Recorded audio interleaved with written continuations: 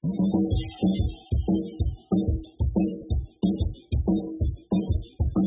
remember the day we held hands and made that vow. Till death do us part. Was the time to be proud. But you made the test of fate and face the trouble that we face. There was a man who make us stand for his country and his race. Now we must make a choice and bear the burden of the comfortable. But if you choose and you make a turn, you can bet me again across that fence of the true and the Jew. The Victoria of the true and the Jew. The Victoria of the true and the Jew. The Victoria of the true. How about you?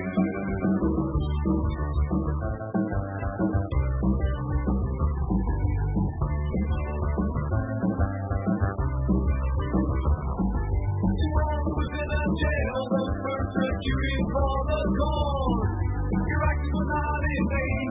Soon the light of freedom will shine again. And if you lost your home, your job, or someone that you love, stand your ground, there's a place for you when the kingdom's not to go.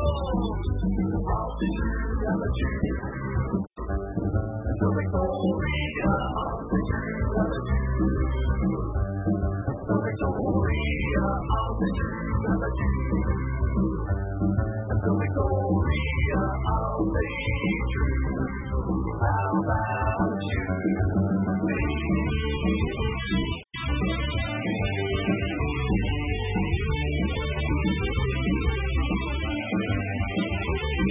Now if you look and fall, don't be afraid, we can never fall. That's a promise from above.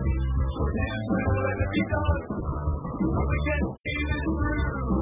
If we remain true, I'll be true and the Jew.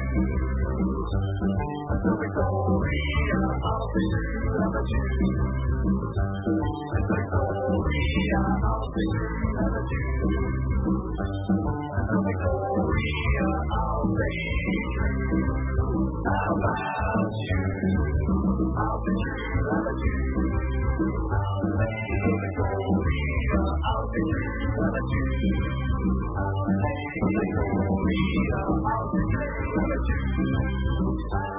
The Victoria of the true. How about you?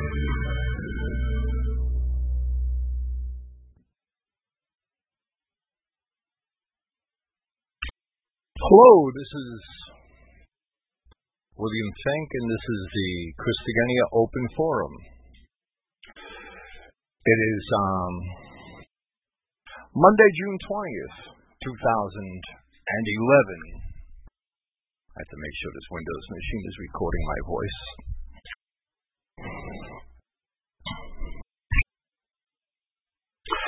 Okay, I'd rather try slaying dragons, but tonight I guess I'll have to slay some turkeys. Tonight's program is basically going to be a retort to certain blasphemies and slanders, which are being uttered by Dan Kersey, Jeff Westover, and Patricia Aiken, a.k.a. Mouthy Patricia.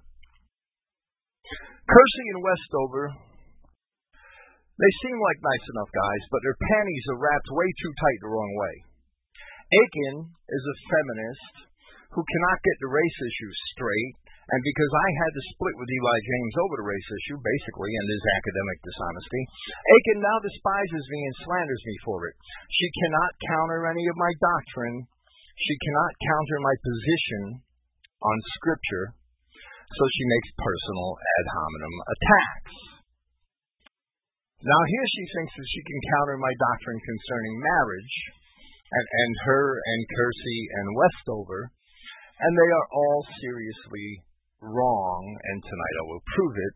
It amazes me that these turkeys began so heavily criticizing me on this particular topic without even ever asking me for a clarification, because this criticism of me stems from arguments that I made in an off-the-cuff debate a few weeks ago with Bob from Pennsylvania here on this server, on this chat server, on a program.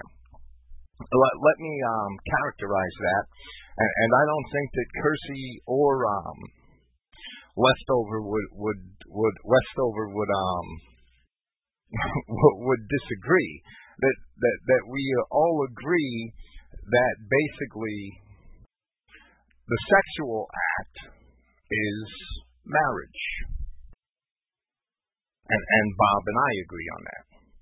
When you have sex with a woman and she's a virgin, she is now your wife.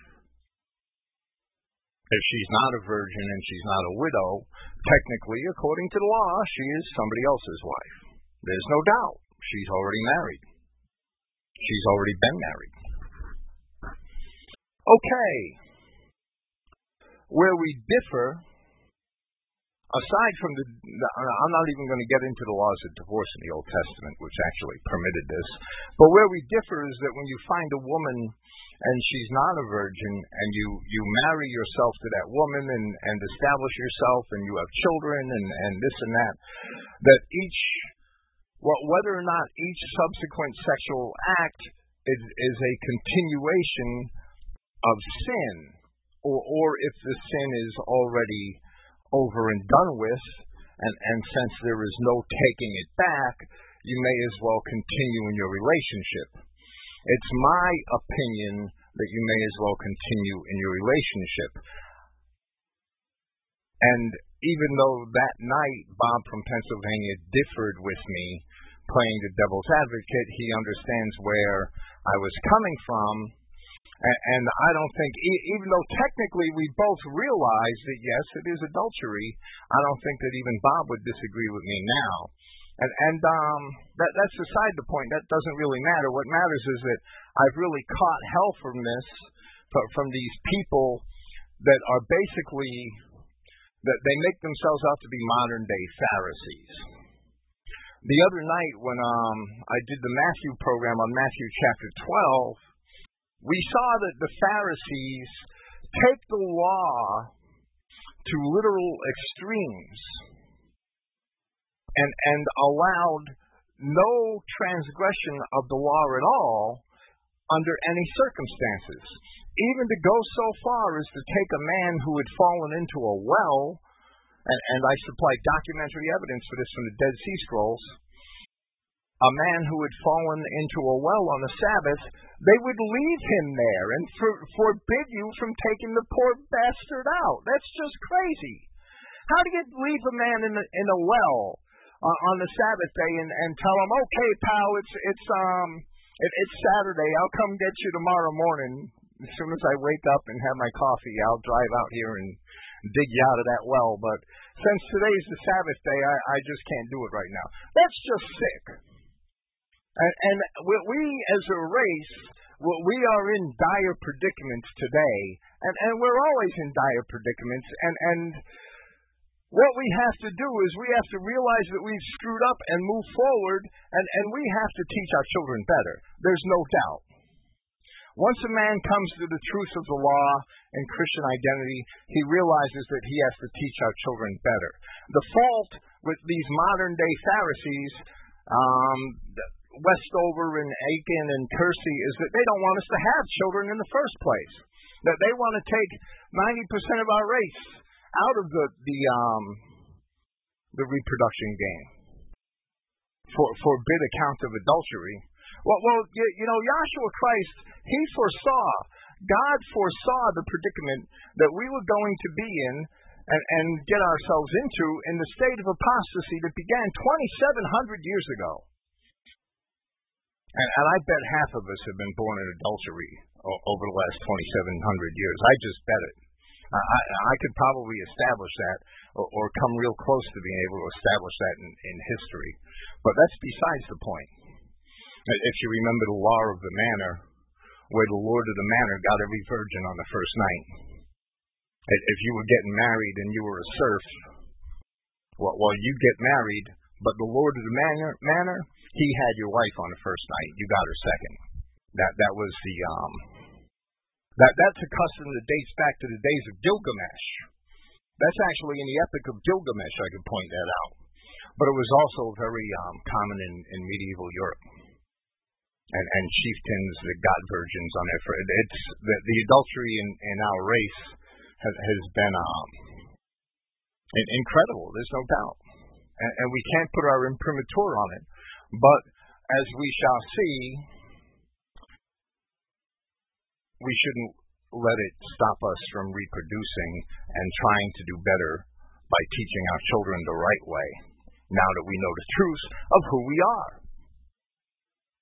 And the responsibilities that go along with that truth. So these people want to heavily criticize me. They label me a hireling. They've labeled me an adulterer because my position is that, yeah, okay, your marriage started off on the wrong foot because your wife, your present wife, she wasn't a virgin when you met her. And now you've come to the truth of Christian identity. Well, these Pharisees, they want you to put your wife away physically, basically, and not have sexual relations any longer with her. And I would say that it's just fine to continue those sexual relations. And in fact, it's probably better that you have more children. Well, they've really condemned me for it. Jeff Westover and Nalfi Patricia have really condemned me for this. And I'm going to show them tonight to be fools. Absolute fools. And first I'd like to start by defining marriage and by proving from the Bible, because Westover made the claim on June 2nd on Kersey's program. He wrote an article, I haven't read it, but he really didn't cite the proper scripture. And I'm going to prove that while sexual intercourse is marriage. And first let me state that the Greeks believed this too. And I have one line. I only have one example right now because this came off the top of my head a couple of weeks ago, and I haven't looked for more, but I know that many more examples do exist in Greek literature. That there should be no doubt. And this is one example. It's Hecuba. It's a tragic poet. It's the author is Euripides. This is a tragic poem about the Trojan women who were taken as booty from Troy after their husbands were slain and the Trojans lost the Trojan War. And Hecuba makes the statement concerning Neoptolemus, whose booty she became. And she understood that she was to become his concubine, a wife in the purview of the Hebrew Bible. She would become another wife, let's put it that way. And the line states that she's asking him not to bring her dead husband's shield into the bedroom where she's going to become his bride. And it says she begged him also not to bring his bronze-backed shield, the Achaeans' terror, which this boy's father used to hold against his side, to the home of Peleus, or to take it into the same chamber where she will become his bride. And we have a lot of references like that in Greek writings. And those references prove that the Greeks understood that the sex act was when a woman became a bride, right? And the Greek word for chamber there is thalamus, and a thalamus is a bedroom or a bridal chamber. It's a bedroom or a bridal chamber because marriage happened in a bedroom. It's real simple. That's why the word shares both of those definitions. So the ancient Greeks, and I have papers on my site, right, on Christogenea, proving that ancient Greek culture is basically Hebrew culture. That they're the same. And we're going to see that now, and I'm going to start with Genesis chapter 29. We're going to see in Genesis chapter 29 unequivocal proof that the act of sexual intercourse is what makes a marriage and nothing else. And I'm going to read the entire chapter. Then Jacob, verse 1, went on his journey and came into the land of the people of the east. And he looked, and behold, a well in the field, and lo, there were 3 flocks of sheep lying by it. For out of that well they watered the flocks, and a great stone was upon the well's mouth. And there were all the flocks gathered, and they rolled the stone from the well's mouth and watered the sheep, and put the stone again upon the well's mouth in its place. And Jacob said unto them, My brethren, from where are you? Whence be ye? And they said, of Haran we are. Remember that Abraham came from a town named Haran in northern Syria, right? Well, that's where Jacob is. And he said unto them, know ye Laban, the son of Nahor? And they said, we know him. And he said unto them, is he well? And they said, he is well. And behold, Rachel his daughter comes with the sheep. And he said, lo, it is yet high day, or around noon, right? Neither is it time that the cattle should be gathered together. Water ye the sheep, and go and feed them. And they said, we cannot until all the flocks be gathered together, until they roll the stone for the well's mouth, then we water the sheep. And while he yet spoke with them, Rachel came with her father's sheep, for she kept them. And it came to pass, when Jacob saw Rachel, the daughter of Laban, his mother's brother, Rachel was his first cousin, and the sheep of Laban, his mother's brother, that Jacob went near and rolled the stone from the well's mouth, and watered the flock of Laban, his mother's brother. And Jacob kissed Rachel, and lifted up his voice and wept. He was happy to see her. And Jacob told Rachel that he was her father's brother, or male relative, in this case actually a nephew, and that he was Rebekah's son, and she ran and told her father. And it came to pass, when Laban heard the tidings of Jacob his sister's son, that he ran to meet him, and embraced him, and kissed him, and brought him to his house. And he told Laban all these things. And Laban said to him, surely thou art my bone and my flesh. And he abode with him the space of a month. And Laban said unto Jacob, because thou art my brother, should thou therefore serve me for naught? Tell me, what shall thy wages be? And Laban had 2 daughters. The name of the elder was Leah, and the name of the younger was Rachel. And Leah was tender-eyed. That Hebrew word actually means, it's an allegory. It kind of means that Leah was timid, right? She was timid or weak-eyed. But Rachel was beautiful and well-favored. And Jacob loved Rachel, and he said, I will serve thee 7 years for Rachel, thy younger daughter. So we see that there's a clear contract between Jacob and Laban for the hand of Rachel. And Laban said, it is better that I give her to thee than I should give her to another man. Abide with me. Laban agreed to the contract Jacob offered for the hand of Rachel. And Jacob served 7 years for Rachel, and they seemed to him but a few days for the love he had to her. And Jacob said to Laban, give me my wife, for my days are fulfilled, that I may go in unto her, perform the act of sexual intercourse.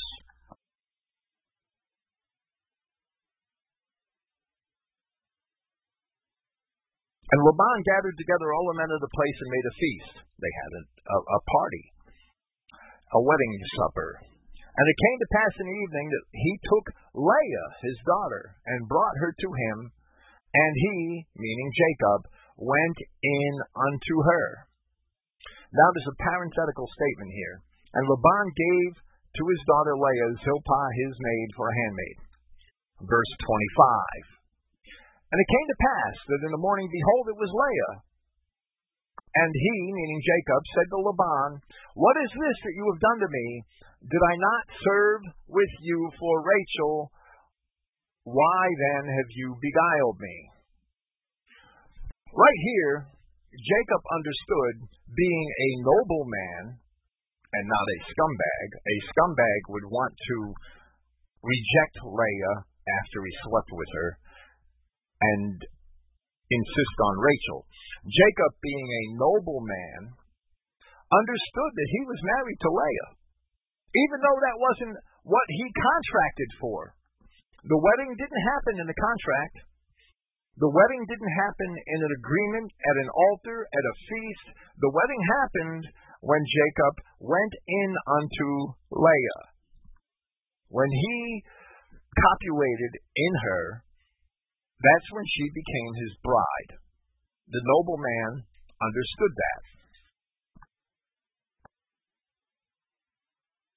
And Laban said, it must not be so done in our country to give the younger before the firstborn. Fulfill her week, meaning a week of 7 years, 7 more years of labor. And we will give thee this also for the service which thou shalt serve with me yet another 7 years. That 7 years is equal to the dowry. That's why Jacob had to work the 7 years, because he had no money with him. He had no dowry. He didn't have anything. And Laban said, and Jacob did so and fulfilled her week. And he gave him Rachel his daughter to wife also, and Laban gave Rachel his daughter Bilhah his handmaid to be her maid, and he went in also unto Rachel.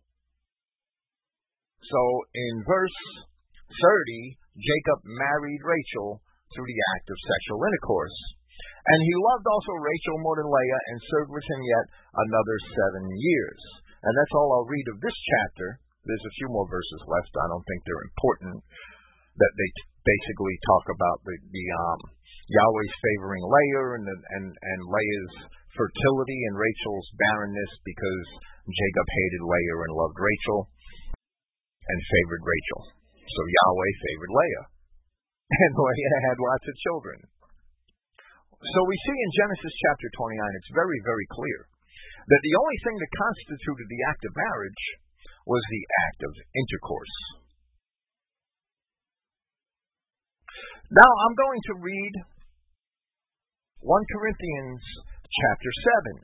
In 1 Corinthians chapter 7, we will also see, and this is the Christogenea New Testament, but you can see this in the King James Version as well.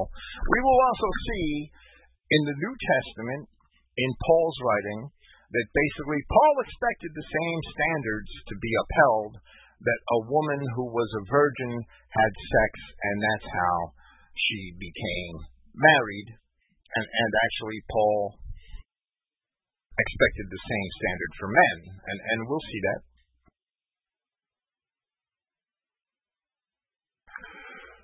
1 Corinthians 7:1.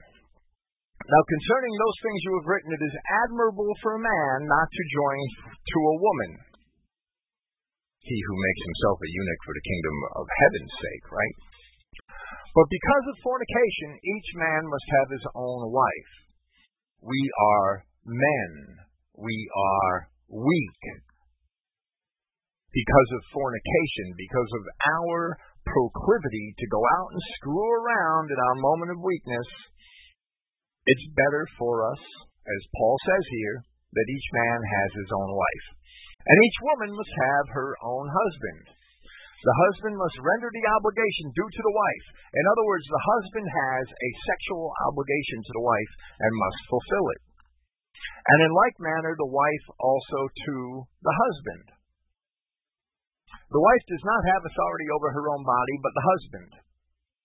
So don't come home with any tattoos scratched across your entire hind end and expect your husband to be pleasantly surprised.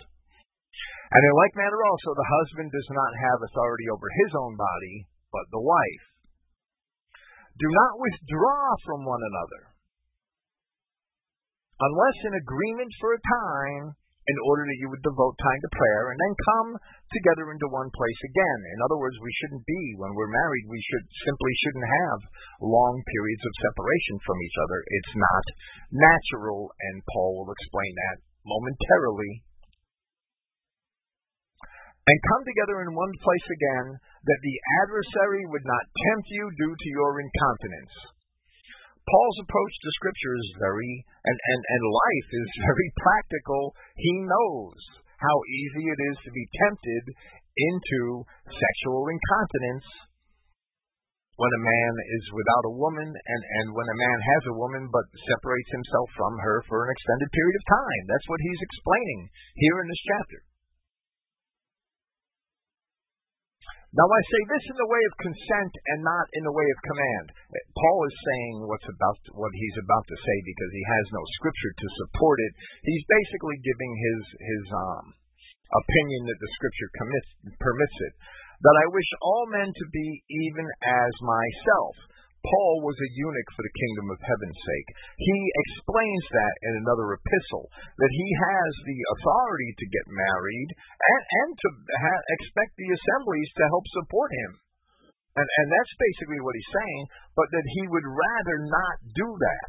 so that the good message of the gospel is not burdened, and he's able to carry his message without having to worry about a wife and a family. He became a eunuch for the sake of the kingdom of heaven, and he wishes that all men were like him. And that means that to me, that means we'd be tempting God to return. We'd be tempting the return of Christ, right? We'd be daring him. Okay, there aren't any of us left. You're going to come back now? I wouldn't advocate that we don't have children, but I'm not Paul. Paul wished for all men to be even as himself.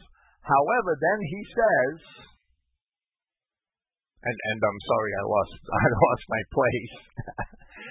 But each has his own gift from Yahweh. In that manner one, and in that manner another. Some of us are gifted by God to have many children and wives, and we probably should. And some of us, I don't know if wives all at different times that's not scriptural, but you know what I mean. Jacob had 4 wives, and that was basically a gift from Yahweh. Even though the ideal model is found in Isaac, where Isaac had only 1 wife. And that's the ideal model, and we could talk about that too maybe later on, but Jacob had 4 wives, and we men might think that's a blessing, and in reality, it's probably not, because you have to deal with the rivalries of different women in the household and all that, and I wouldn't advise it. Okay, that I wish all men to be even as myself, but each has his own gift from Yahweh, in this manner one, and in that manner another. But I say to those unmarried and to those who are widowed, well for them it is, if perhaps they should remain even as I, in other words, not married or widowed. But if they have no self-control, they must marry, for it is better to be married than to be inflamed.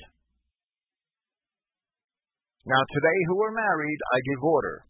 Not I, but the Prince, or Christ, the Lord, the Word of God, for a wife not to be separated from a husband. But if perhaps then she does separate, she must remain unmarried, or to the husband be reconciled. So if a woman separates from her husband for any reason, the godly example here is to remain unmarried. And Paul says this is a command of Christ. Okay? And we can't dispute that. If you know now that if you separate from your husband, you should remain unmarried, and that's a command of Christ, that a woman who's been put away, and that's in the gospel, in Mark chapter 10 is one place it is, a woman that's been put away, or that puts away her husband, or that's been put away, and takes another, commits adultery, and that is true. There is no disputing it. It is better, but if perhaps then she does separate, she must remain unmarried, or to the husband be reconciled. And a husband not to put away a wife. Husbands should not divorce their wives. That's the scripture. Now furthermore, I, not the prince, say, that Paul's here giving an opinion, right? If any brother has an unbelieving wife, and she consents to dwell with him, he must not put her away.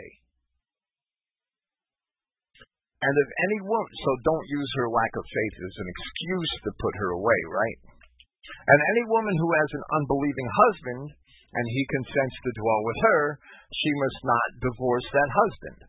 Don't use your husband's lack of faith as an excuse to divorce him. The unbelieving husband has been sanctified in the wife, and the unbelieving wife has been sanctified in the brother. They will learn and live by your example.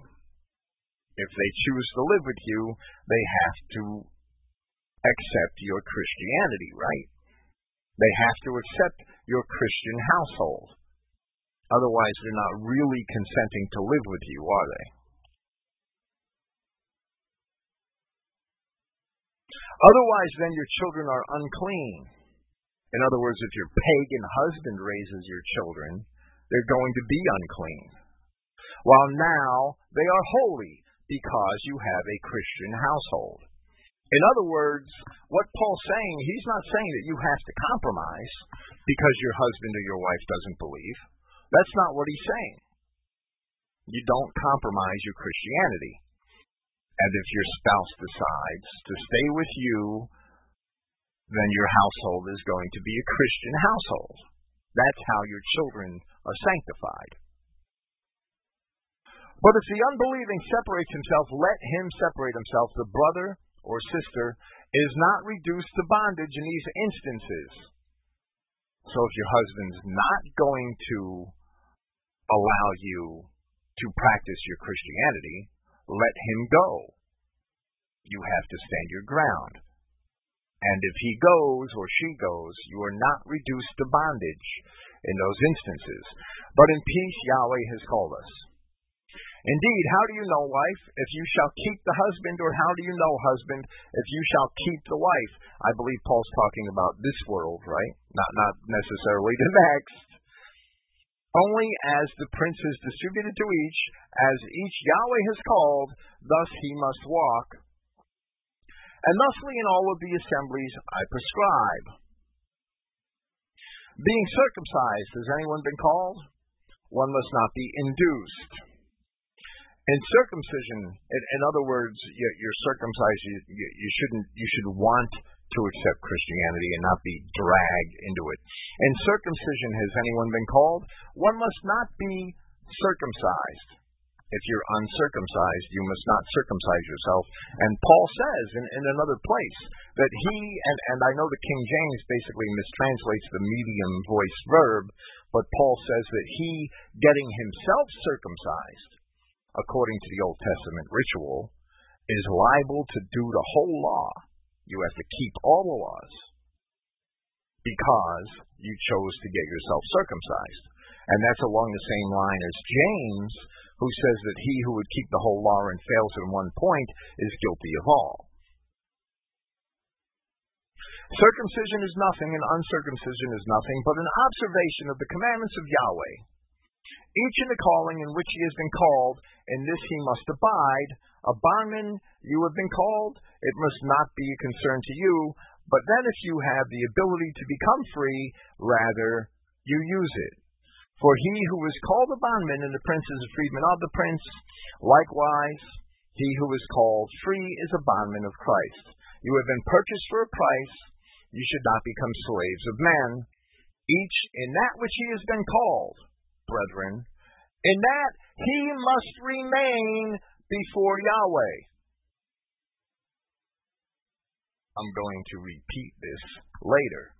Each in that which he has been called, in that he must remain before Yahweh. Now concerning virgins, a commandment of the prince I do not have, but I give an opinion. As one having received mercy from the prince, from Yahshua, to be trustworthy, really then I suppose that to be such is good, because of the present violence. This entire chapter of Paul's has to be taken in this context. He's asking these people, he's telling these people it would be better if they stayed single and didn't marry, because they would be ever the more greatly burdened, because this was a time of persecution of Christians. It's better not to have a wife and family to worry about, when as a Christian you might be thrown to the lions. This is the time of Claudius, and there were persecutions in the time of Claudius at the behest of the Jews. The Jews were trying to incite the Romans all over the empire to persecute Christians. So Paul says, and the King James plays this translation down, Paul says, because of the present violence, it's better to be a virgin, to be unmarried, that it is well for a man to be so. Have you been bound to a wife? Do not seek to be released. Have you been released from a wife? Do not seek a wife. But then if you should be married, you have not erred or sinned, and perhaps if the virgin should be married, she has not erred. So Paul expects you to be marrying a virgin, there's no doubt. If you get married, he does expect you to be marrying a virgin or a widow, as we can see elsewhere, such as in the Epistle to Timothy. But such as these will have anxiety in the flesh, and for my part of you I am merciful.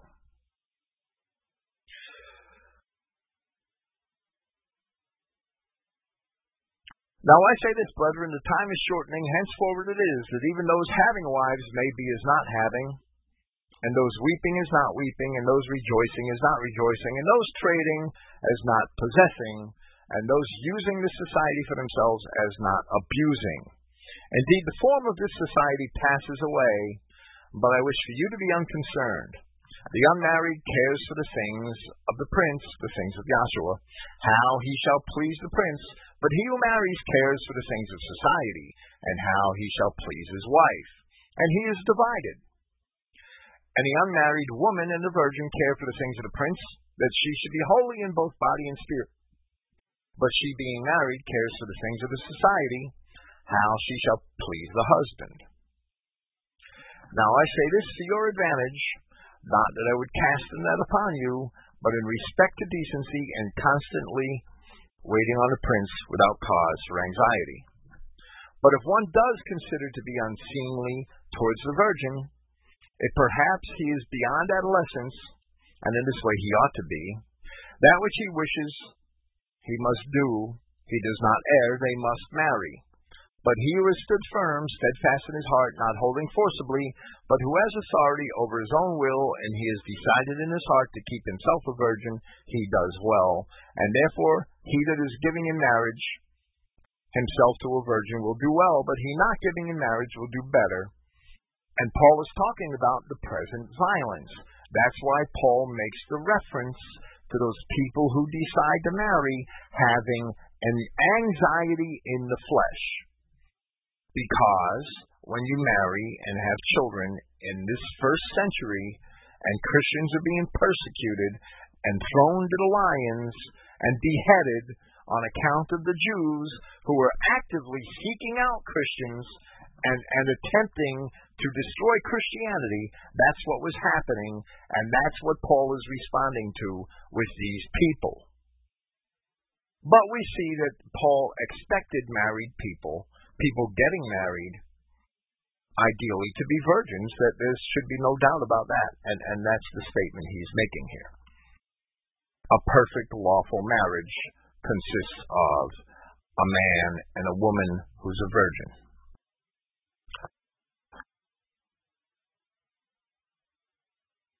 And therefore he that is giving himself in marriage will do well, but he not giving in marriage will do better. A wife is bound for as long a time as her husband may live, but if perhaps her husband should die, she is free to be married to whom she wishes. Alone in the prince, if perhaps then she is happier, so she should remain, according to my opinion. Paul has no scripture for this. He's giving an opinion, and I think that I also have the Spirit of Yahweh. Mark 10:7. For this cause shall a man leave his father and mother, and cleave to his wife, and they twain shall be one flesh. So then they are no more twain, but two, but one flesh. What therefore God has joined together, let not man put asunder.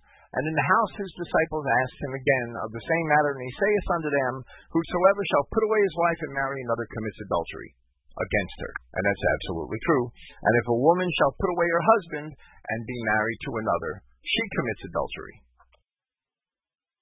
If a woman shall put away her husband. In Luke, in Luke, Christ says that the man that puts his wife away forces her to commit adultery.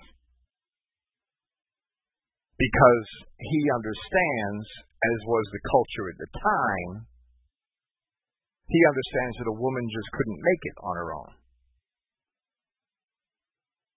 A woman would have no sustenance on her own. She would become a whore, or she would look for a man that would accept her. And he who puts away his wife forces her to commit adultery. Deuteronomy 22:13, the law of the virgin.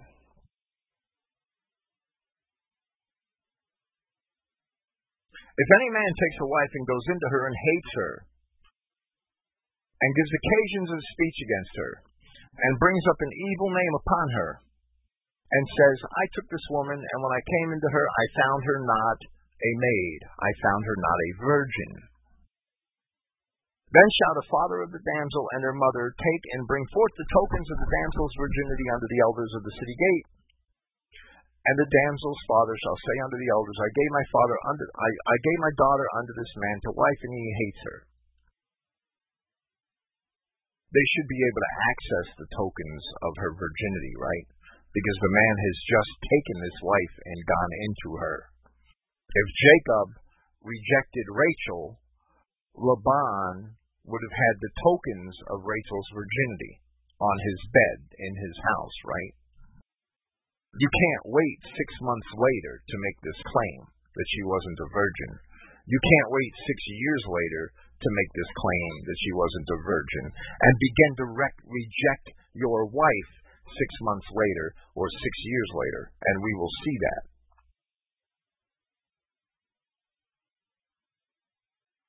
If a man claims that the woman wasn't a virgin and she was, the man is chastised and fined and forced to take the woman to wife.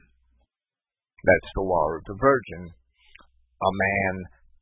The man himself has to voice opposition to the fact that the woman was not a virgin. If the man finds that the woman was not a virgin and he accepts her and doesn't complain,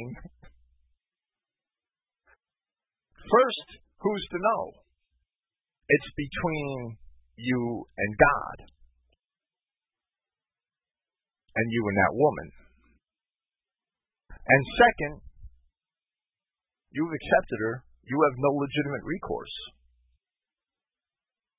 You've accepted her in a non-virginal state. You have no legitimate recourse. Now, this is where it comes down to, and I'm going to talk about this more in a few minutes. This is where it comes down to the modern-day Pharisees. If I know any of you men here in this forum, and I think I know most of you, and one of you comes to me and says, Bill, I'm getting married, I'd say congratulations. I wouldn't say, is she a virgin? I wouldn't say, is she a widow? It's none of my damn business. It's between you and the woman, and the woman's family, and God. I am not going to be a modern-day Pharisee. Now, of course, if I know that one of you is taking a woman to wife that belongs to another one of you, then you're going to hear it from me. And that's absolutely unacceptable to all of us, I pray. Okay? And that's obvious. That's wrong. That's dead obvious. But if you come to me and say, I'm getting married, well, I got married, actually, since marriage is the act of sex, I'm not going to say, was she a virgin? It's not my position. It's nobody's position here. As long as you're not hurting another brother, what the hell is it to me? As long as you haven't damaged anybody, what the hell is it to me? It's nothing to me. I'm not going to put my head in your bedroom. That's Phariseeism. We didn't take the law. Well, we didn't take up Christianity to become the Pharisees. And I'll quote from James later to establish my position on that.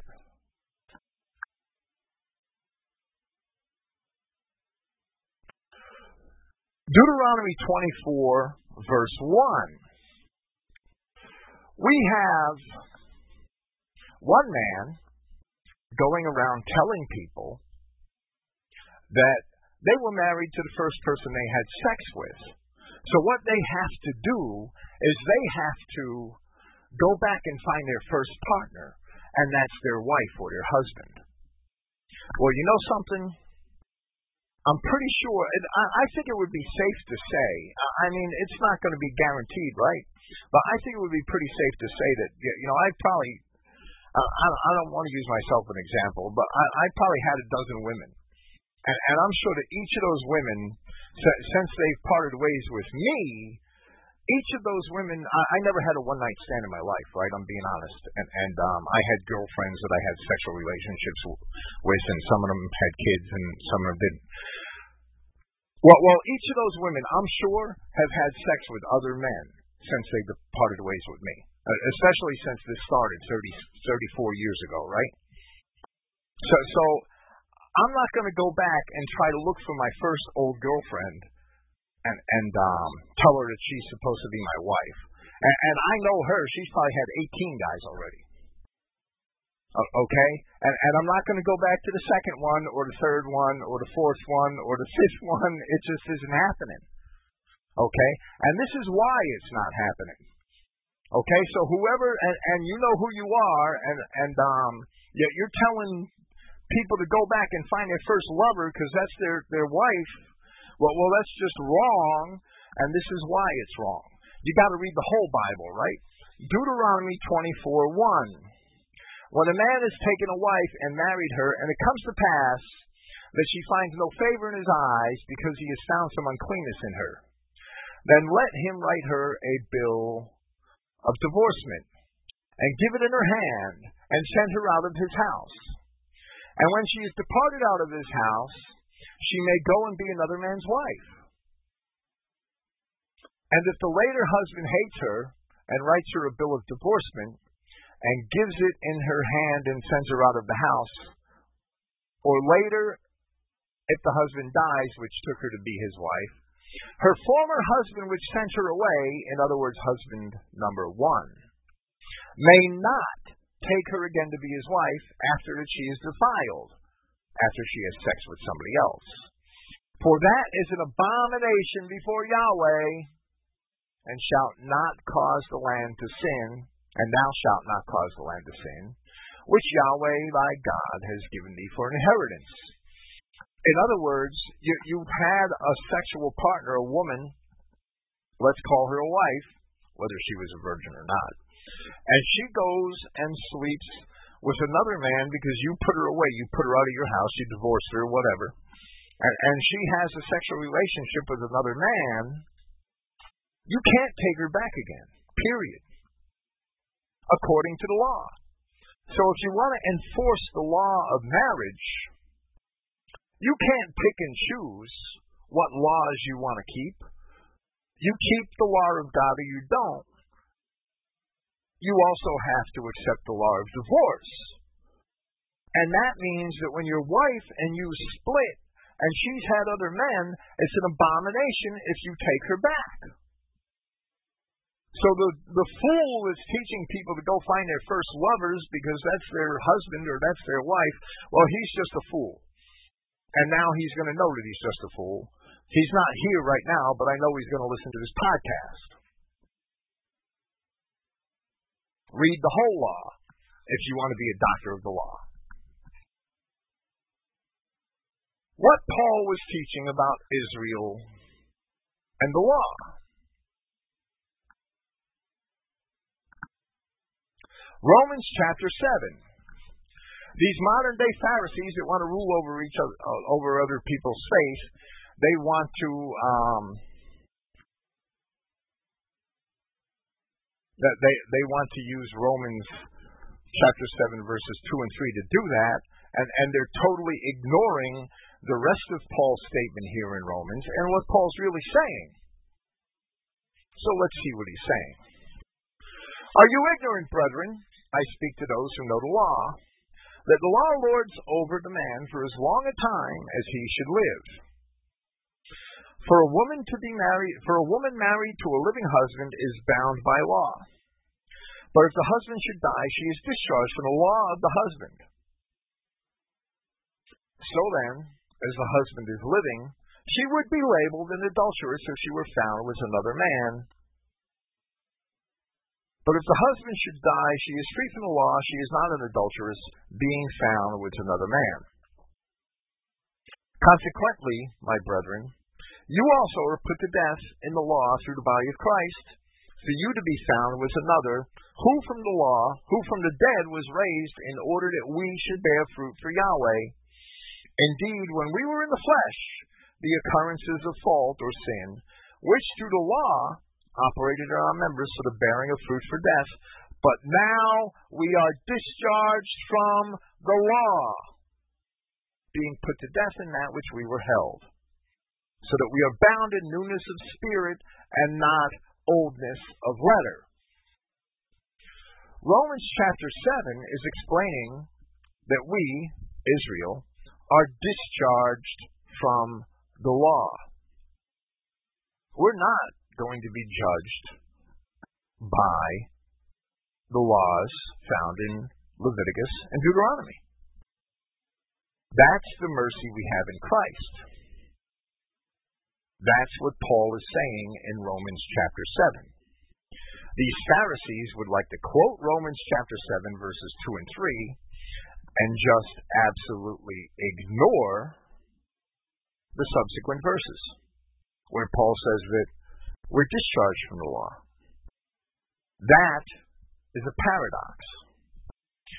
There is a greater Christian paradox. That's a paradox how they could do that, how they could tie us to one verse and ignore another one, but which shows that they're wrong to tie us to the first one. They're just not reading the Bible through in context. They'd rather take two verses out of context so they could rule over their brother and put their heads into his bedroom, into his relationship with his wife. They'd rather rule over his brother and his relationship with his wife. And I'm going to show how wrong they are for that in a minute.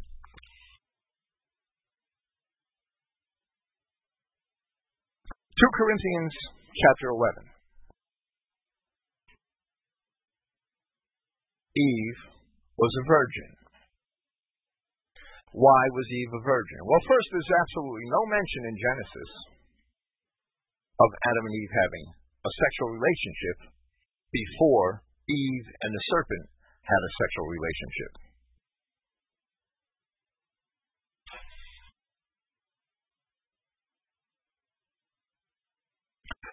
Corinthians chapter 11, verse 2. For I admire you with the zeal of God, for I have joined you to one husband to present a chaste virgin to Christ. But I fear lest in any way, as the serpent had thoroughly beguiled Eve in his villainy, your thoughts would be corrupted from that sincerity and that purity which is with the anointed.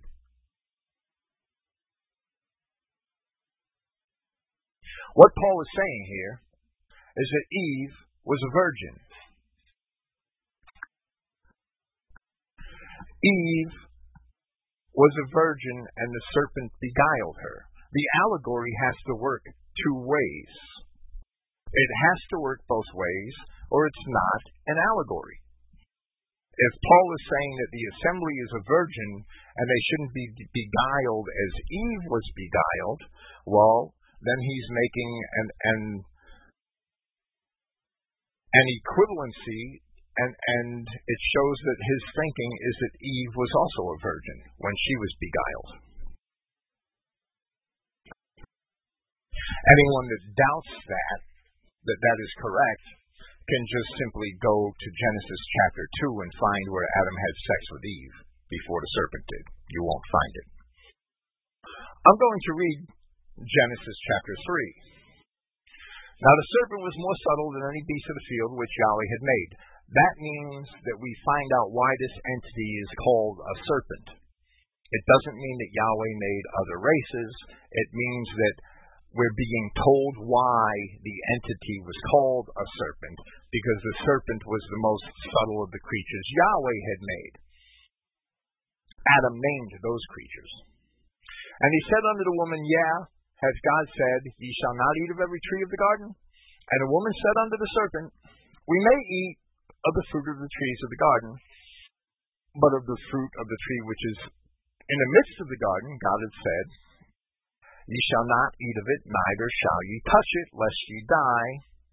And the serpent said unto the woman, Ye shall surely not die, for God does know that in the day ye eat thereof, then your eyes shall be opened, and ye shall be as gods, knowing good and evil. This is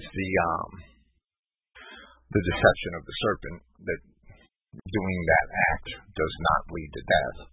And the woman saw that the tree was good for food, and that it was pleasant to the eyes, and a tree to be desired, to make one wise. She took of the fruit thereof, and did eat, and gave also unto her husband with her, and he did eat. And the eyes of them both were opened, and they knew that they were naked, and they sewed fig leaves together, and made themselves aprons.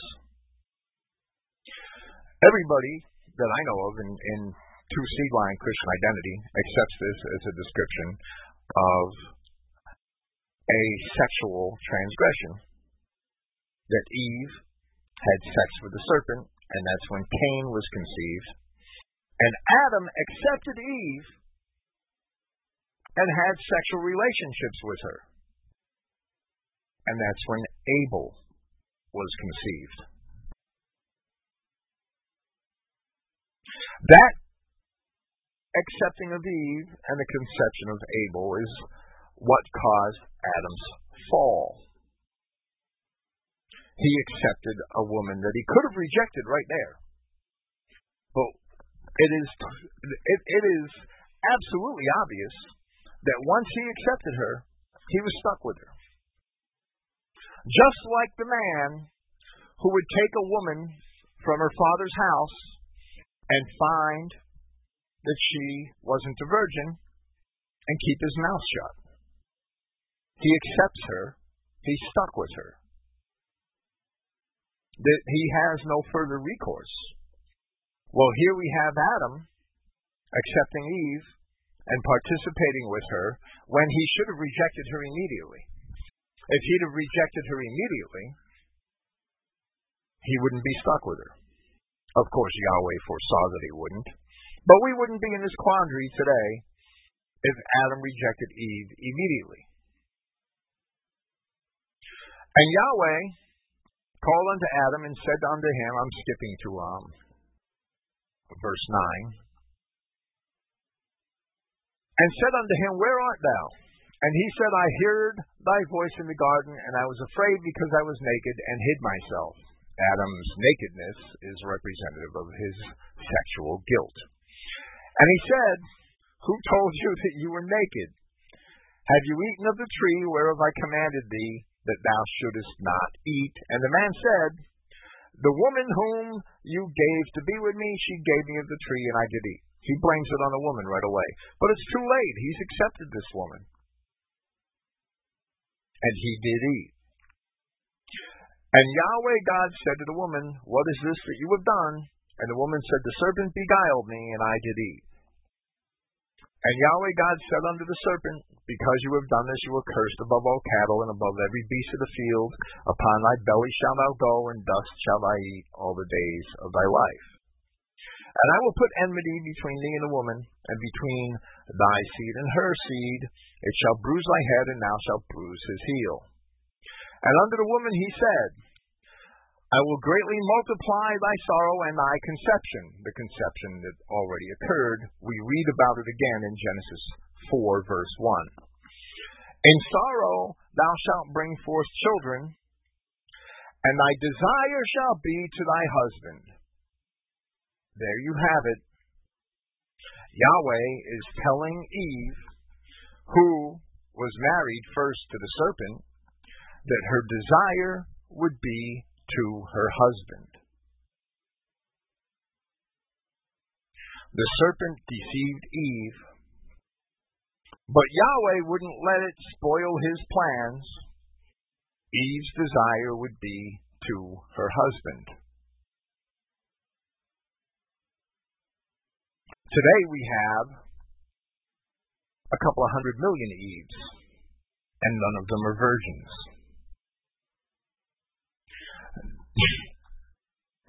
When a man and a woman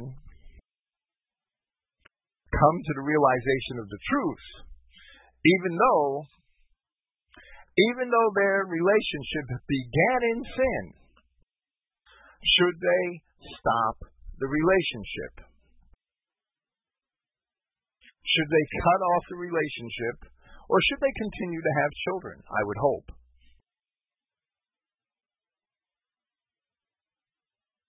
I would hope they continue to have children, and I think even though I've been slandered for that position, I think that I'm right because that's exactly what Yahweh did here. That's the exact same thing that God did here.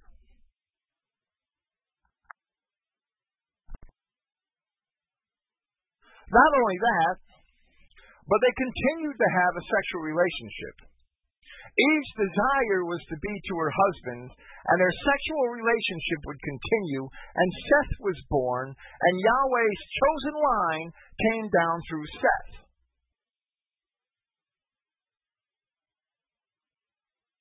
Genesis 4:25, and Adam knew his wife again, and she bare a son, and called his name Seth. For God, she said, has appointed me another seed instead of Abel, whom Cain slew. Eve lost her virginity to the serpent. She was deceived. Adam accepted her, and he was stuck with her. Today we have millions of Eves and millions of Adams. And today, everybody's deceived. In fact, the entire world lies under the power of the evil one. The devil has gone out and deceived all the nations. That's the time we are in right now. I find it incredible that people in Christian identity want to come to the realization of the importance of the law. And instead of humbling themselves before God, they want to use that realization to rule over their brethren. That's Phariseeism. If you come to the realization of the truth, and you've had relations with this woman, and you've had them for however long, and perhaps you've had children, you don't have to stop your relationship with this woman. You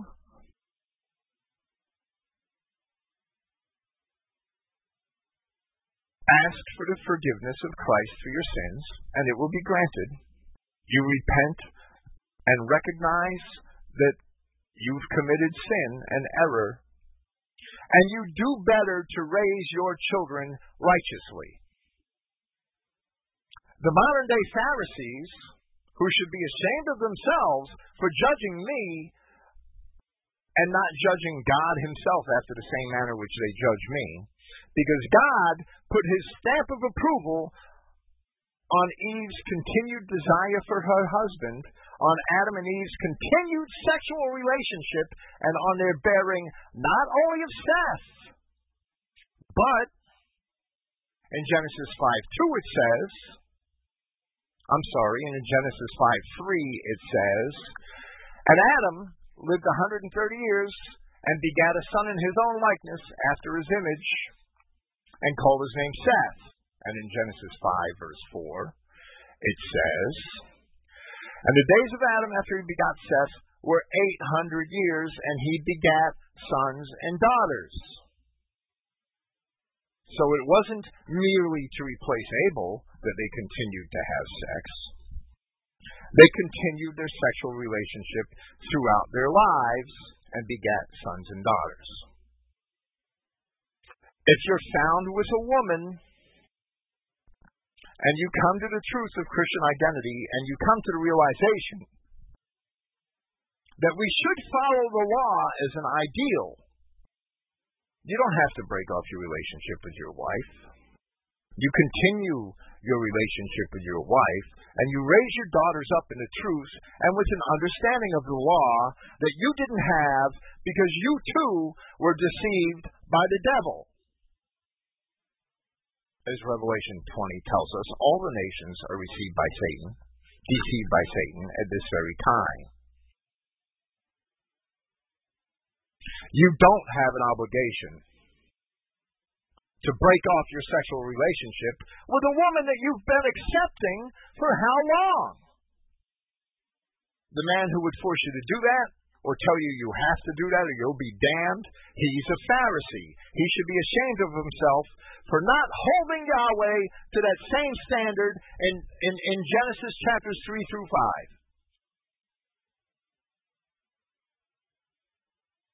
I didn't have this argument a couple of weeks ago when I talked about it in Pennsylvania. I knew it intuitively that I was right. Genesis 3 through 5 proves that I cannot be slandered and blasphemed and called a hireling in the manner in which some turkeys have done that. That think they think they know their Bible, and they really don't know it at all. They don't know it at all because they simply don't understand the forgiveness half of the equation. These same people that want to slander me for my position on marriage, they also want to throw Israelites into the lake of fire. They don't understand that Isaiah said that all the seed of Israel shall be justified, and that Paul said that all Israel shall be saved. Both men are basically saying the same thing. Or I should say God is saying basically the same thing through both men. Yahshua Christ, as I said on Friday, Yahshua Christ is recorded in three Gospels as having said that every manner of sin shall be forgiven men, except the blasphemy of the Holy Spirit. Every sin shall be forgiven men. Once you have accepted a woman as your wife, she's your wife. If she wasn't a virgin, well, you've already accepted her. So you better treat her as your wife. And there is not sin, continual sin,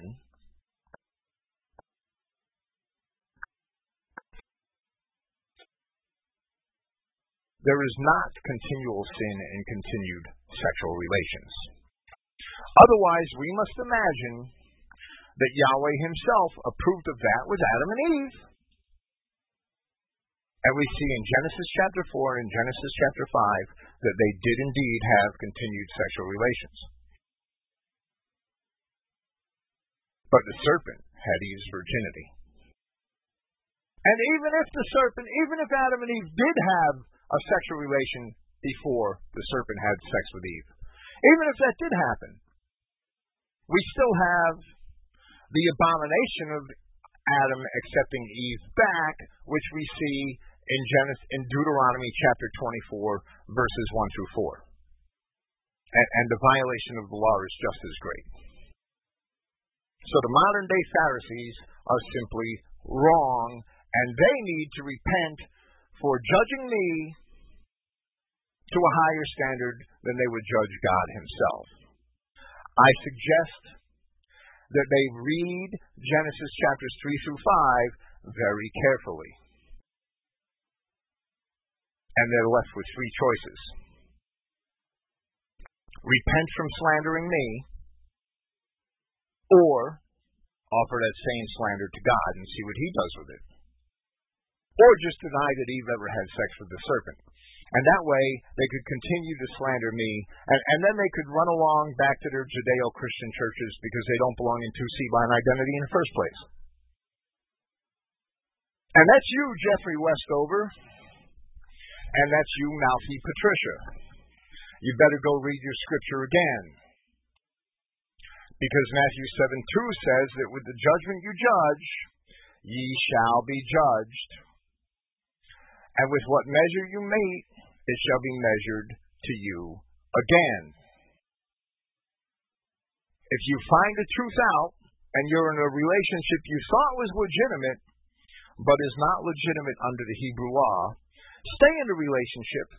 Stay in the relationship because you've already accepted that woman. Have children, raise them up correctly. Each in that which he has been called, brethren, in that he must remain before Yahweh. Adam was found, having accepted Eve from the hands of the serpent.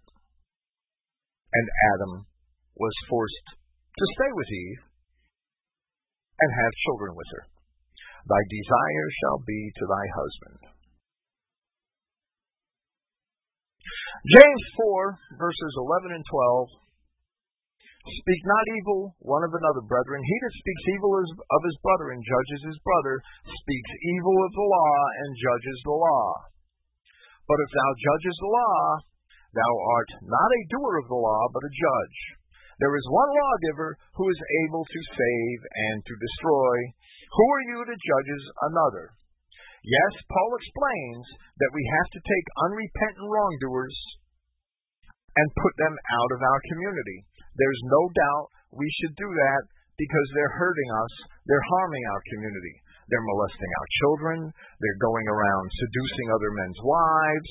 For whatever reason, you have to take unrepentant sinners and put them out of the community, but we don't judge those among us. As Paul says in that very same chapter of 1 Corinthians, which is chapter 5, we put sinners out of the community and pray that Yahweh judges those who are no longer among us. Christianity is a wonderful religion. It's never been practiced. If you make yourself a eunuch for the kingdom of heaven's sake, that's fine. That's your choice, and that is good. But don't try to force that standard on your brother, and don't brag about it before men. If you brag about it before men, you already have your reward.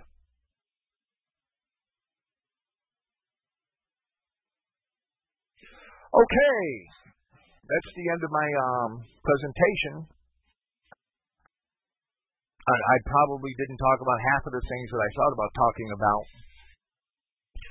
over the past week since I've known I was going to have to address this issue at this length. But that's okay.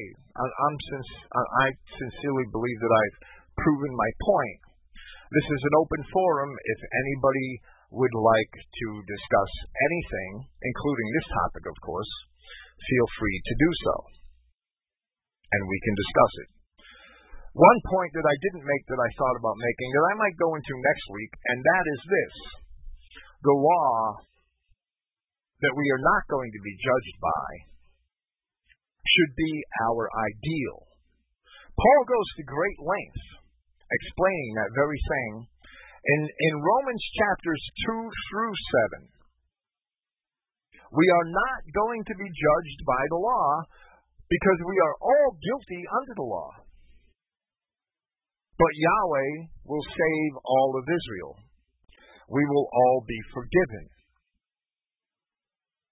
And that is the paradox that Paul has a great trouble explaining in those chapters of Romans, where he says that we should seek to establish the law in spite of the fact that we're not going to be judged by it. We should try to prove ourselves worthy children of our Father. But if we start judging each other by the law, we become Pharisees. We seek to rule over each other. Paul told the Corinthians he would not rule over their faith. We seek to rule over each other, and we seek to eliminate each other for purposes of fleshly rivalry, while we're all guilty. As James says, he who has violated one point of the law, although he's kept the whole law, is still guilty of the whole law. And John, the apostle, says, he who claims to be without sin makes God a liar. God's not a liar. Don't claim to be without sin. You can't judge your brother, especially for a sin that you have committed. And if you admit to being an adulterer, don't dare put your head in your brother's bedroom and tell him he's an adulterer. Not unless you have the physical proof. Not unless you know that the woman he's sleeping with was Harry down the street's wife last week. No. You can't do that because it makes you a Pharisee. I wouldn't do that.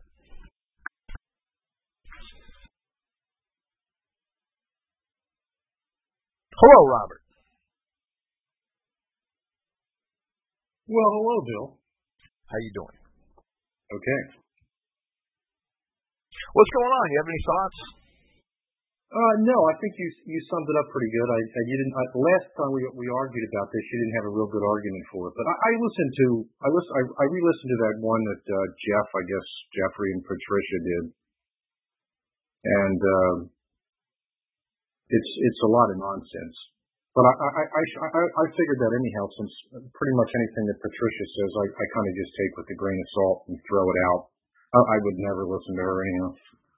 Well, she's an ex-evangelical missionary, and she's really still an evangelical missionary. Well, she's a typical feminist. I mean, she's exactly what I would have expect from her, and I don't think she's ever going to change. I don't think it's possible. So, anyhow, I guess the one point I would add to this is if you do know most people get into these situations because they had no clue. Well, right. The whole world's deceived. That's the point I made. And there's a difference. Yeah, there's a difference with what Adam did there. I mean, he fully knew what the heck he was doing. And I think today too. I mean, you have an opportunity to do what Adam didn't do and do the right thing instead of just accepting anyone. Well, right. Once you know the law, if you're not sound with a wife, how could you just pick up anybody off the street and call her your wife? Well, I mean, you could technically do that. I don't think it's a good idea.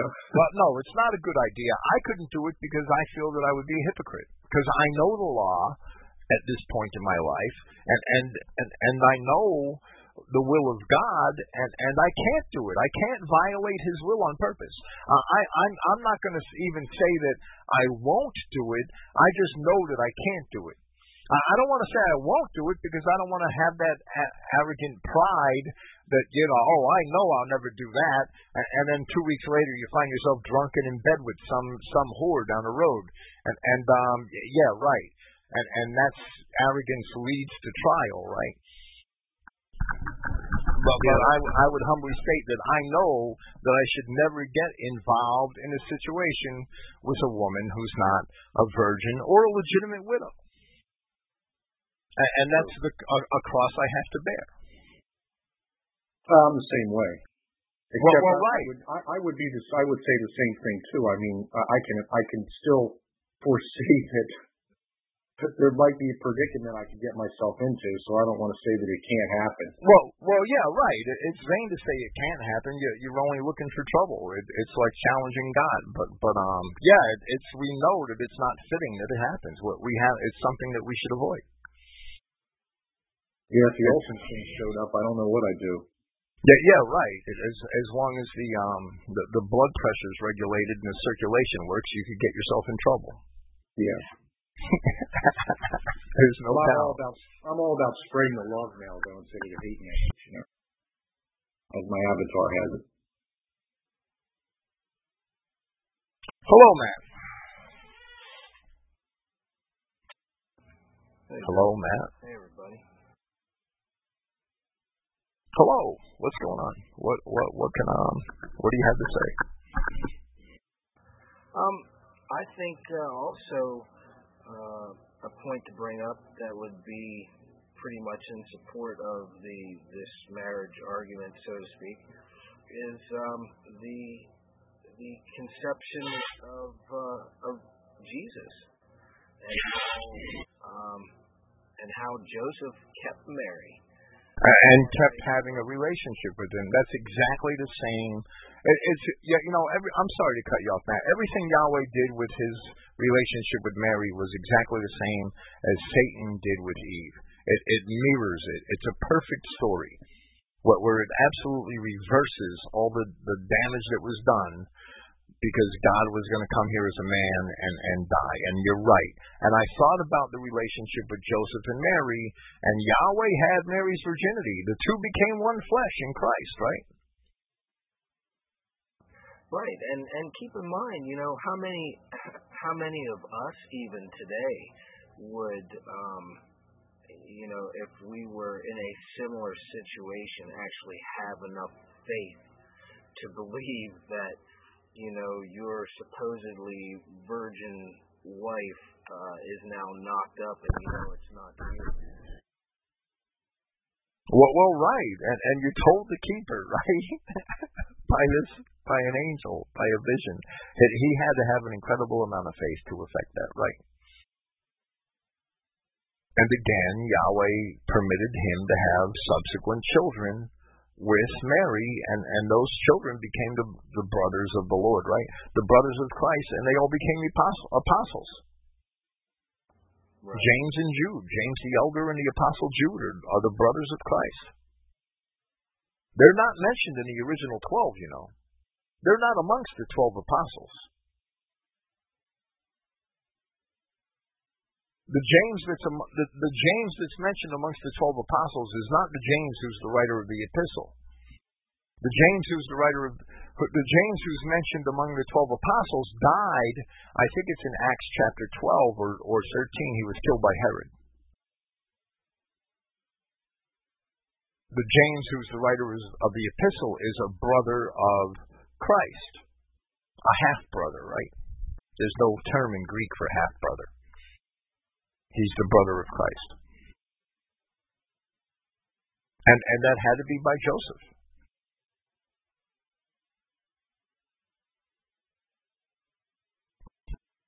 So right, that's another good point to raise. I could have raised that point. I could have raised a lot of points, and I decided not to because I wanted to keep it simple. And it all boils down to what they are slandering me for is exactly what Yahweh gave his approval to in Genesis chapters 3 through 5.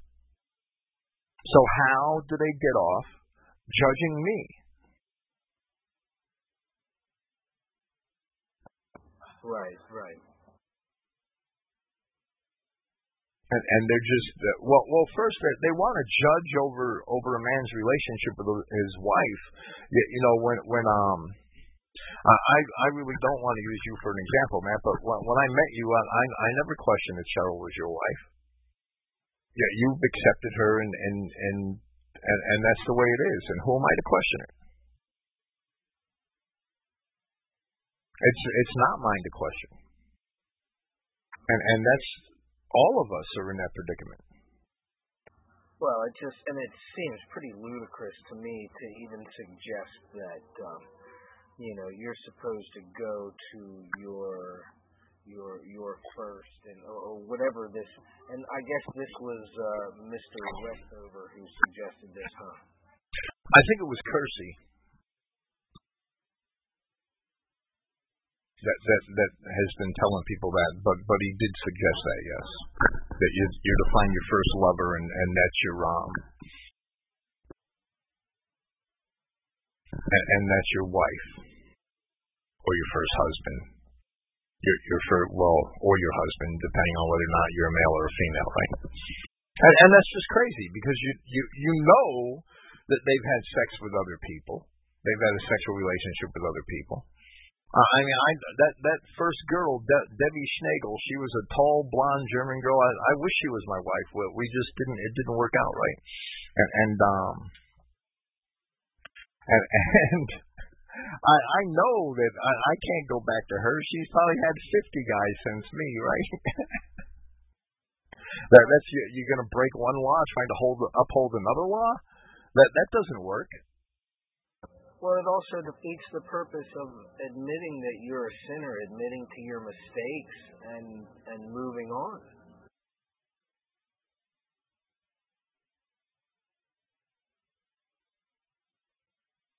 Well, how much did I get out, Bill, before I got lost?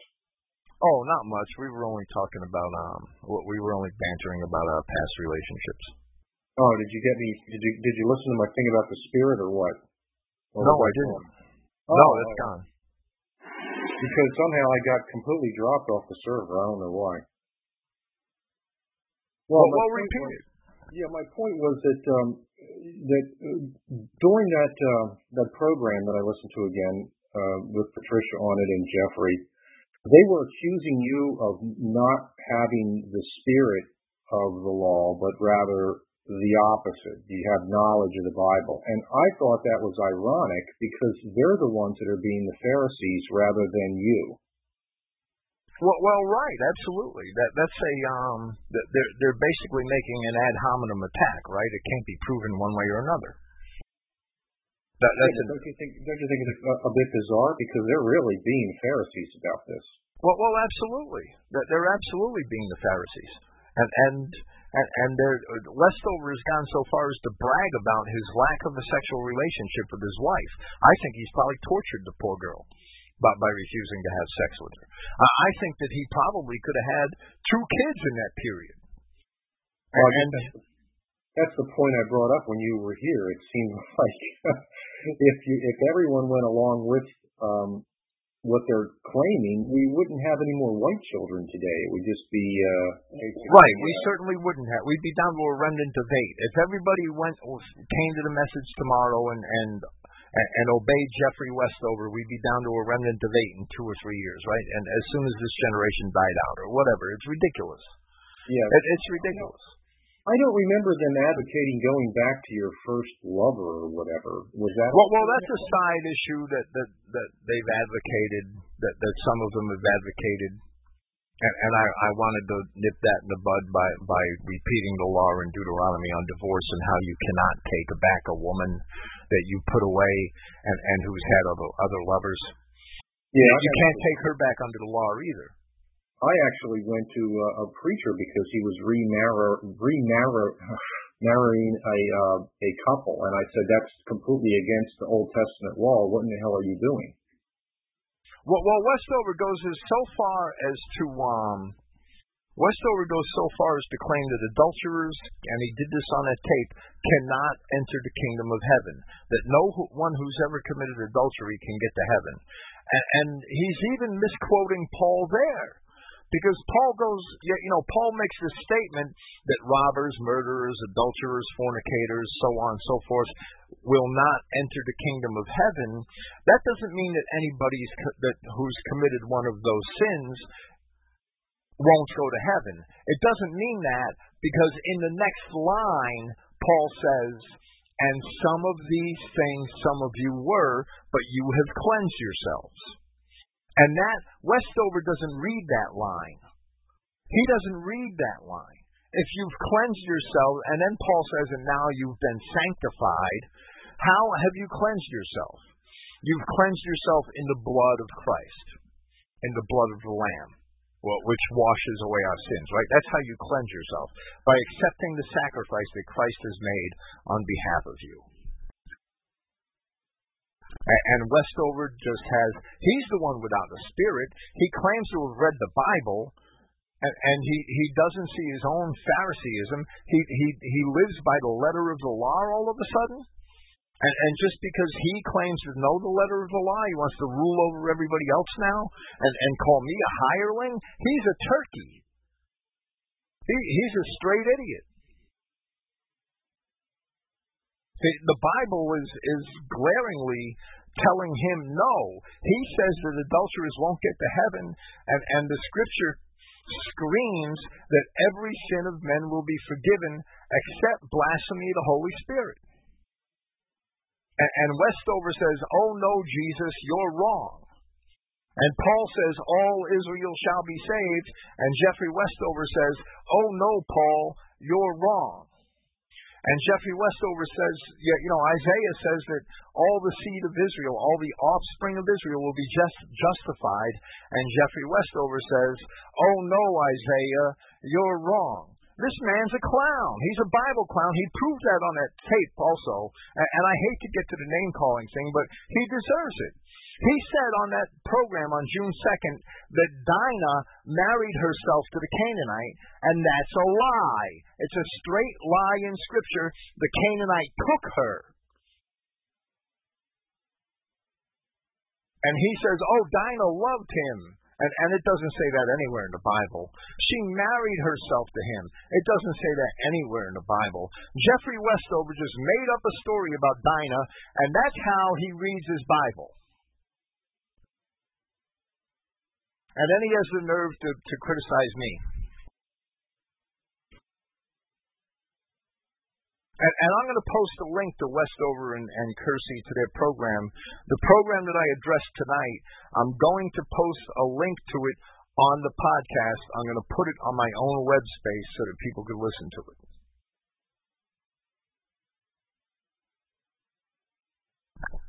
And Mouthy Patricia. And I got something I didn't address during the program, and I'm going to do it now. In this program, Mouthy Patricia, that's my name for her now, right? Mouthy Patricia, I think that's a good epithet, Mouthy Patricia. It only changes a letter. This, or two.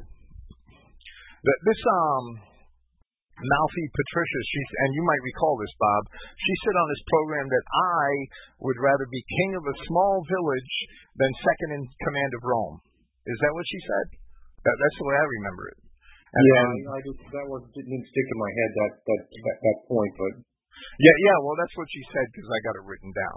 I'm only kind of half kidding that I don't remember it. Well, first, I don't want to be the king of anything. I forsake titles. I reject titles. I don't like it when people call me pastor. I really don't. I mean, I don't beat them over the head, but I'd rather be just Bill, right? And we're all equals, and we have one king, and we have one teacher, and we have one master, and that's Christ, period. Well, Patricia really pulled her pants down and bared her ass when she made that statement. And this is why. Rome fell because of race mixing. I split with Eli because Eli just can't get the race issue straight. That's the primary issue that we have facing us. That's the biggest danger we have facing us today. Yes, everything else is important, but the race issue is primary. And Patricia just don't get it. I don't want anything to do with Rome. And I'm sure she's happy being a citizen of Rome. And she really bared her soul when she made that statement. Yeah, I agree with you, Bill. I mean, pretty much everything else is repairable, but the race issue is just absolutely not repairable. And that's why that's the unforgivable sin. Blasphemy of the Holy Spirit is the promotion of miscegenation. But the other thing, too, I mean, I don't think that a bunch of men should be catering to some female on a program or even catering her doctrine. I think it's silly. Well, I think it's okay when a female has something to offer on a program, but they should never be allowed to rule over or presume to be correcting men. That's a clear violation of Scripture, and that they shouldn't be allowed to slander others on a program. And Kersey. That was part of my point. I mean, from the beginning of this thing, she's taking this position of divide and attacking you. And I think it's absolutely ridiculous. If she wants to attack anybody, she should stick to her female colleagues. Well, right. That's probably true. In fact, it is true. Okay, we have to have some feedback here. I think Mike has a few things to say. I thought Jeremiah had something to say, but he won't talk. Hello, Mike. I do have something. All right, Mike, let Jeremiah go. What's up, Jeremiah? One thing that came up was when you were talking about blaspheming against the Holy Spirit is the unforgivable sin. Now, I always assume the actual blasphemy against the Holy Spirit is when you conceive a hybrid child because you kill the Holy Spirit at that point. Well, what you're doing is you're killing the race, right? But I see blasphemy of the Holy Spirit as the promotion, the advocation of race mixing. That's the way I see it. And I explained that on Friday's program. Oh, okay.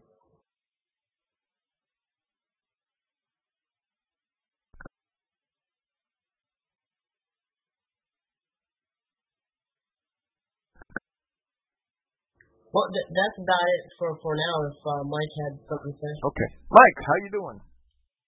Congratulations on having number 4 on the way there. Oh, thank you. I was just trying to save the white race one baby at a time over here. Yeah, I guess so.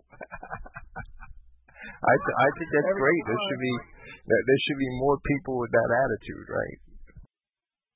Hey, it's hard work, but somebody's got to do it. I got to be make these babies.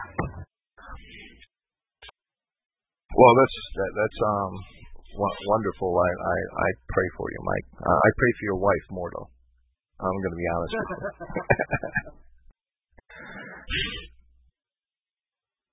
Yeah, she's taking another girl. Be fine. It really don't matter. We got 2 boys and a girl now, so we got got the 2 older brothers and the youngest being a sister. So she gets in trouble. She got older brothers, so it doesn't really matter at this point if we have a girl or a boy. I mean, it didn't matter before either, really, but so it's just more symmetrical the way it came out.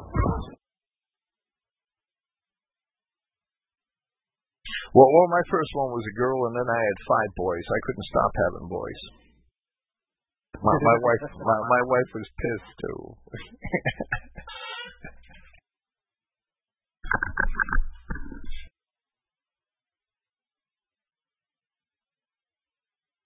Okay, we got to have something else tonight. It's only been an hour and a half. I thought I was going to talk for at least 2 hours. I didn't want to stretch things out. I wanted to get to the point.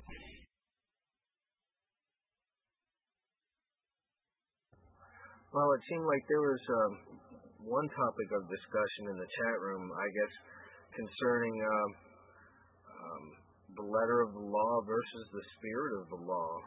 Well, yes, and I think I might do that on a separate program and go through Romans. I thought about handling that tonight in more depth. Friday's program touched on that to a great extent, right? Because the Pharisees, Christ upgraded the Pharisees several times in Matthew chapter 12, where their Pharisaical insistence on keeping the letter of the law would actually cause harm to people.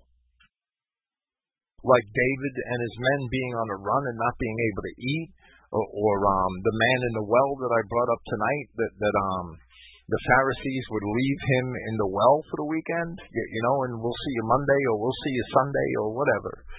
And you'll just have to stay there for the next 24 hours. That's just crazy. And it shows that the law, Yahweh gave us this law, and every law, even if God makes it, has limitations. If God made a perfect law that would suit every occasion, I'm sure it would be 100,000 pages, right? I mean, it would just be huge.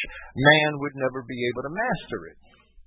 The law he gave us was, as Paul says, for our tutor. We are to look at the law as an ideal, but its letter is not going to meet every situation at every time. It's just not going to do that. Like Christ and his explanation that a man should pull an ass or another man out of a well when it falls down a well or down a ditch on the Sabbath. Well, isn't that working on the Sabbath? And like I explained Friday, don't the priests work on the Sabbath to process the sacrifices which are necessary to process on the Sabbath? Of course they do. So technically, they violate the Sabbath. So the law can never be perfect for at every occasion. It just can't be. There are going to have to be times when you lay aside the letter of the law in order to do good. If you put your wife away because she wasn't a virgin, and you've been having a relationship with her for 6 years, and you have 2 kids, and then you say, sweetheart, we're not going to have sex anymore. You're doing her more damage, I believe. Psychologically, you may not realize it, but you're doing her more damage. And then you stop having children. When you could have more children. Which is what sex is for, right? I'm not talking about gratuitous sex. So are you doing well by that? Aren't you being a hypocrite? Aren't you breaking your first vow? You're breaking your first vow. You committed yourself to this woman. Whether it was righteous or not, you committed yourself to this woman and you accepted this woman. Well, Adam ate too. His wife gave him of the fruit, and Adam ate too. Adam committed himself to that woman. Even if that commitment was made in sin, Adam finished his life with that woman. and had many more children by her. That's the example God sets right at the first chapters of the Bible. Is God wrong? Well, I think many of the times that Joshua is recorded in the Gospels where the Pharisees approach him on certain things that he was doing, and I guess had essentially even thought to stone him or kill him for various infringements of the law that they would consider he was doing. I think he was basically, setting up prime examples of, I wouldn't say skirting the letter of the law, but showing how, certain actions fall within these laws and how they should be judged accordingly. Well, right, and that's why in the book of Hosea and Yahweh tells us to seek out His will in the law, and that means to inquire into those first 5 books of the Bible, find out why things are like they are, and find that this law isn't perfect for every situation, but it's the law that He decided to give the children of Israel, and He knew that they weren't going to keep it. He knew that they weren't going to keep it because He knew that we cannot save ourselves, no matter the law, that no matter the restrictions. When men have free will, we have to accept that men are going to sin. But if I accept that you are going to sin, or if I accept that I'm going to sin, I have to accept also that you're going to sin, and I have to forgive you when you sin. That's part of the lesson we have to learn here. That's why Christ quoted Hosea and said from the mouth of God, "It's mercy I seek and not sacrifice," and talked about peering into that. What is the perfect will of Yahweh is what Hosea talks about. And it's mercy He seeks and not sacrifice. I'm to be merciful in my judgment of you because I also am a fallible man.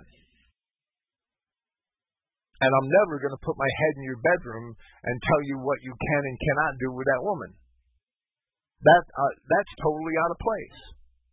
That's not showing mercy at all. That's just getting in your business and trying to rule over you. And that's Jeffrey Westover. Westover. I'm being a smartass, but I think he deserves it.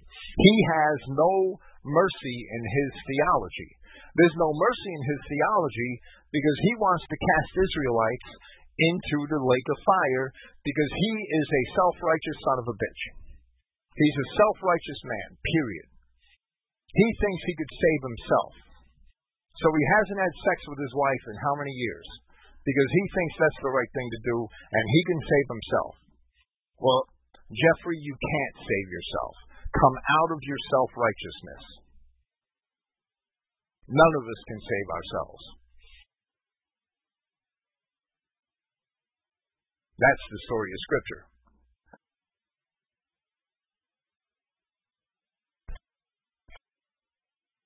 If Yahweh had no forgiveness, we'd all be dead, and we'd all deserve it, under the law. If we were going to be judged by the law, we would all be dead. That's why Yahweh came and died, to release us from the law.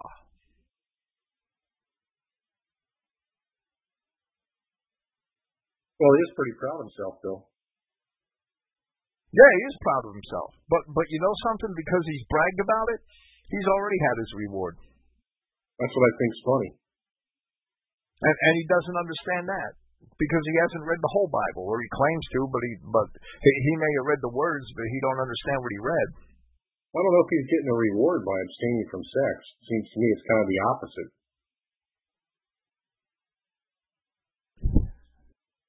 Well, exactly, that too.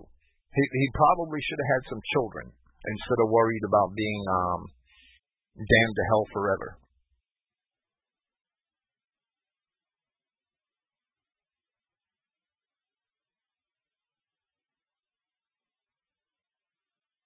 Yeah, I only have to worry about these issues if the twins show up.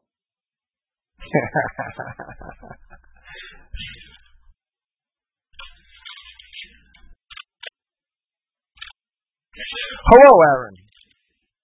Hello, Bill. Hello, brother. Doing good. I just caught the last 20 minutes of the show, unfortunately. But while I was listening, I quickly typed up a few things on the topic I'd like to share. Be my guest. What I have is marriage is the best typology given to us that foreshadows the merciful relationship between Israel and Yahweh. Adam took Eve, who was a fornicator, and Yahweh still chose to bless their union to such a degree that he prophesied their seed would bring forth Christ, who would ultimately redeem all of Israel. Well, which shows that we could come out of our sin and still have life in front of us, right? Right. In this flesh. Right.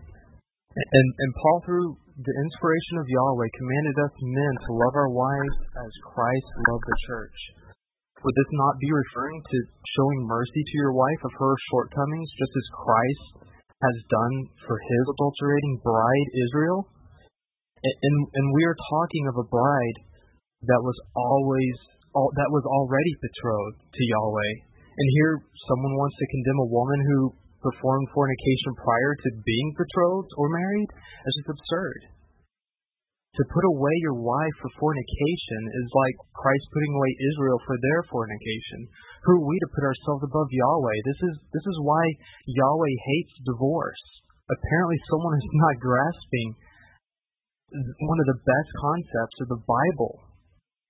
Well, right. And if a girl has sex when she's 14, that's unfortunate.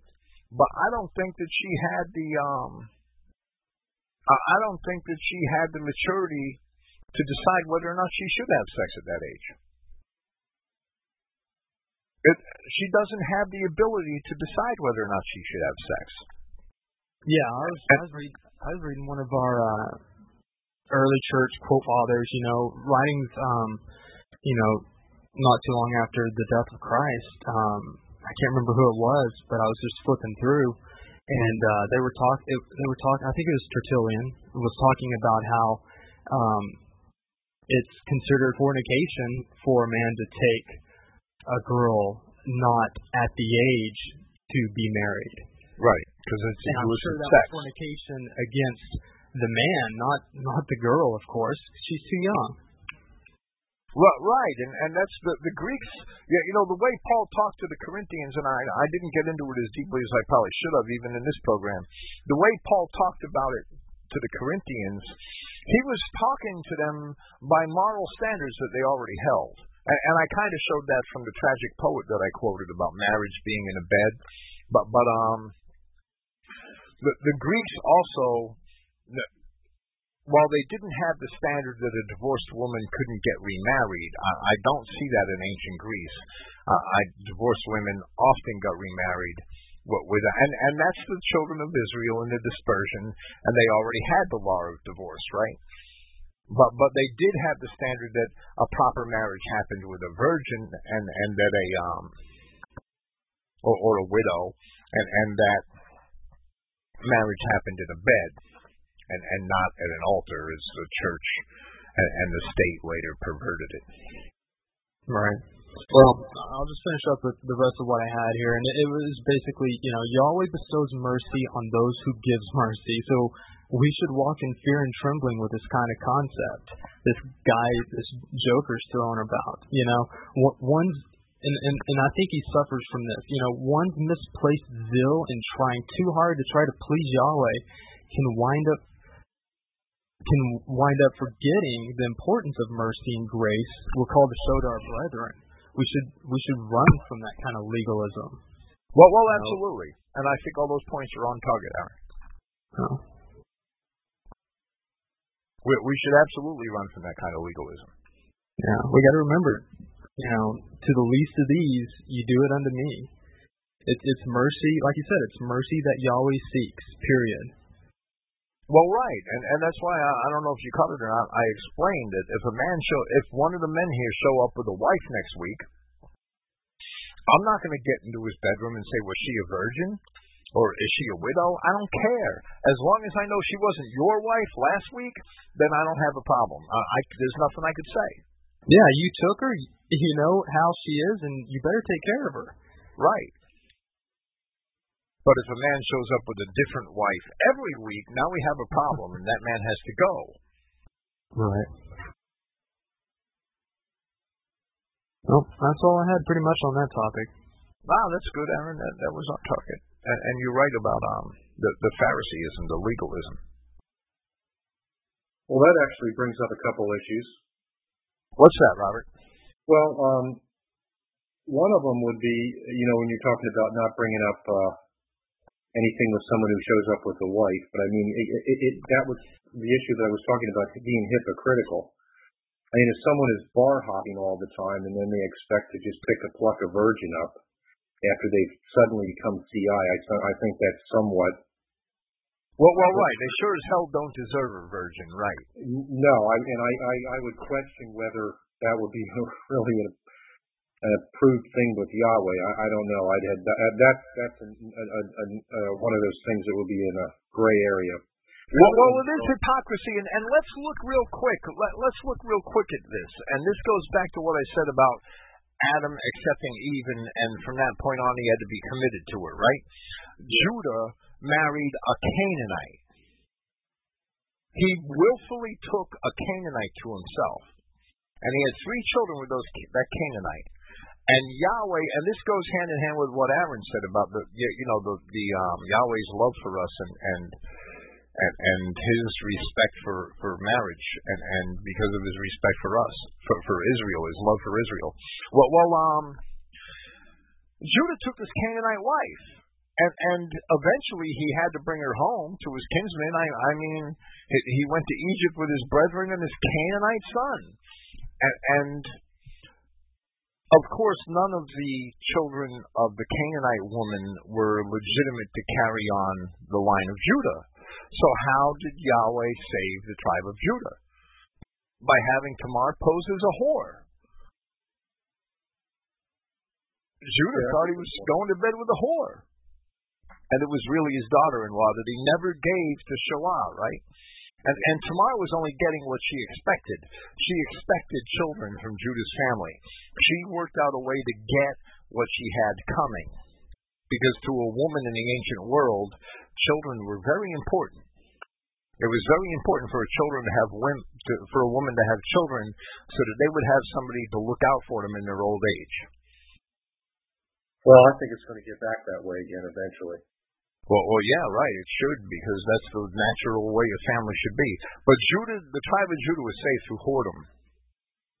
Now, this brings up another point that disturbs me greatly, and has for probably a good 20 years now, is the family is so disconnected today, and they're so Jewish, and I mean that in a bad way, that they don't protect their children. They don't protect their girls specifically. And these girls are basically whoring around from junior high on. Right. The Jew is liberated women. That means daughters are liberated from their parents and their brothers. That's exactly true. It's not improving either. I mean, every time I go out at a family event, I can see that it's still a huge issue, and every time I walk my dog through the park in town, I see it.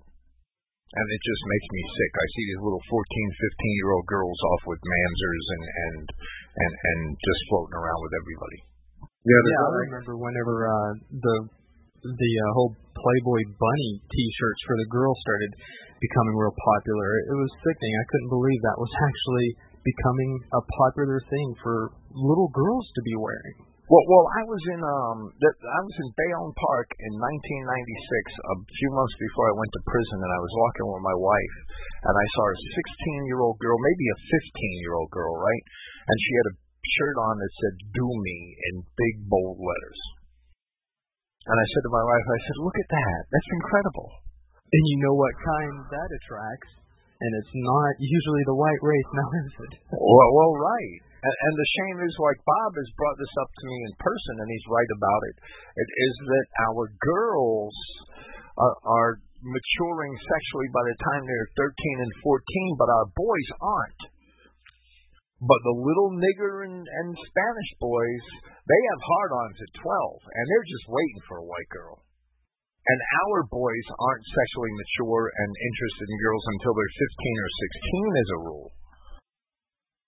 So basically for 2 or 3 years, the average white teenage girl has nothing but Negroes chasing after her, right? Because the white boys aren't. Yeah, and look at the fathers. They're teaching their boys to do all that. They're teaching them to lust after the girls and go run after them. It's sickening. We're in a sad state. Yeah, my boys don't stand a chance hardly on getting a good, pure woman, you know? It's sad. Hey, Bill, can I mention something here about my family relationship? Sure. It's an open forum. You're invited. I mean, this is just my experience with my sisters, older and younger. I mean, there's not much age difference between us, but I was repulsed by their alienation from our family. Not just them. I mean, the whole family's screwed up as far as I'm concerned. But they were so. There was no real brother-sister relationship between me and them that I just really didn't give a damn after a while, and they just did whatever the hell they wanted. Yeah, it's hard not to give a damn about them, and it just bothers you. It bothers me. I mean, they don't care about themselves, but I really get my guts in a knot when I see stuff like that. And it's hard not to want to act on it, but you can't because you're going right to prison. I mean, there's no sense in doing it. They're the ones that will report you. Well, I had a number of kids that I had the ability to influence, and the only one that I had enough effect on was the one that I was living with. And that's pretty much it. So it is possible to do something, but you've got to have someone who's willing to listen to you. Well, right. You could do things on a small scale, but yeah, it's hard to influence these kids today. They don't want to know anything. They really don't. They know everything. They think they know everything because they watched MTV or BET or whatever. I want to watch Wet. Yeah, right. Yeah, today I saw a father with his young son and a young daughter who was a bit older than the son, and she was carrying a purse which with a Playboy bunny on it. Yeah, that's the message that sends, and they don't get it. They're letting their children exhibit that message and that thought, and they don't understand that message will really have an impact on their physical lives. I got a good quote that I just recently looked up here. It goes back to 250 AD by early Christian by the name of Cyprian. Take it, that's how you pronounce it. It says, marriage is not to be contracted with Gentiles. In Tobias, and then he quotes some here. It says, it's from Tobias 4:12. It says, take a wife from the seed of your parents. Do not take a strange woman who is not of the tribe of your parents. End quote. That's crazy. And it says, also in the first epistle of Paul to the Corinthians, quote, if he dies, she is free to marry whom she will, only to the Lord. End quote. Also in the second letter to the Corinthians, quote, do not be joined together with unbelievers. End quote. Anyways, I just thought that was pretty interesting. I mean, we're talk about a contrast from, what we were just talking about, where we've ended up here in our society that we're stuck in, where anything goes. I mean, look at what the early Christians believed. Well, right. That's the whole world is deceived by the devil. And there's no doubt. Anything didn't go really 400 years ago. In medieval Germany, did anything go? Hell no. They were very moral people. And in medieval England, did anything go? No. It's only since the French Revolution that anything goes.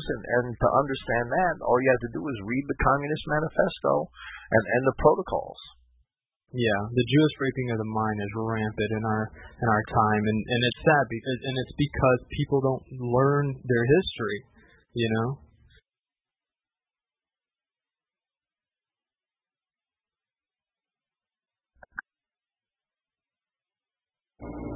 Well, they just don't want to hear the Jew it's the Jew that's doing it to them. Well, forget the Jew. I mean, that should be evident with just a little bit of study, but, I mean, for crying out loud, our people should be respecting their heritage and studying it and learning what their forefathers believed and what the early Christians believed. And like that quote right there would solve a lot of our problems here quickly. They just listen to it and obey it. Testimonies, early church fathers, in Tobias, take a wife from the seed of thy parents, and take not a strange woman who is not of the tribe of thy parents. I'm going to hold on to that one. Thank you, Aaron. Yeah. Good one. Well, these it's hard to find things. You don't want to search in the I have this Libronics digital library. It's also known as Logos, right? And is voluminous. It's just voluminous. And to search for one word without having a phrase or multiple words, it'll just turn up 10,000 entries. If you just search for seed alone, you would get in. So you'd never go through them all, right? I mean, it's just crazy. There'd be thousands of them. I'm going to just search for seed.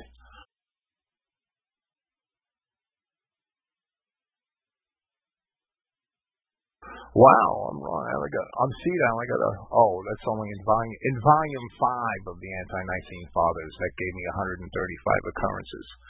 All available resources. Search. Seed. Searching. 1172.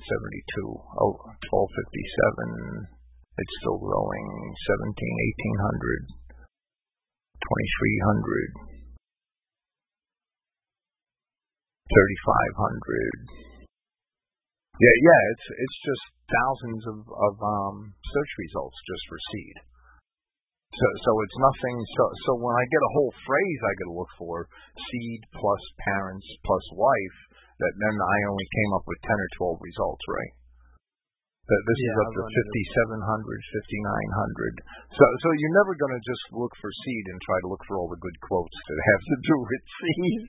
In the early church writers. Yeah, I understand your problem. Back in the day, I used to work for a Christian bookstore, so I acquired quite a bit of stuff, and one of them being, some pretty good Bible software that, will turn up quite a bit of results. But the one book that I use that I really enjoy is this one called A Dictionary of Early Christian Beliefs, and it's all broken out by topic, so that's pretty cool. Okay. Allows you to jump to stuff pretty good. Yeah, see, I never really accepted using any of those tools, but because I'm kind of like a purist, and I never wanted to be influenced by commentaries and all of that stuff. So all I really ever read was the scripture and the classics, and that's it. But I never really read the early church, the early Christian writers, except for a couple of things from Tertullian. I didn't read any of it until I got home. And when I got home, I got a hold of Libronics, and thanks to Clifton, I got a hold of Libronics, and now I have an updated version from a torrent. I probably shouldn't even talk about that, but I use it a lot, but I only use it for research when I have a topic, right? I don't have time to sit and read from it like I wish I would, and where the heck would you start? I need 10 more years in prison to read it. Be careful what you wish for. Yeah, right, I know. Okay, just seed in Logos pulled up 11,830 occurrences. So I'm not going to look through seed for all of the good references in the early Christian writers, right? You really need a phrase to work on, but if you come across anything, that's great. That quote you had from Tertullian about the wicked race being sprung from I forget the exact quote. I have to find that actually in my email because I want to use it. I got it right here in front of me actually. It's Tertullian, 197 AD. By our sacred books, we are instructed how from certain angels who fell from their own free will, there sprang an even more wicked demon brood. Or breed.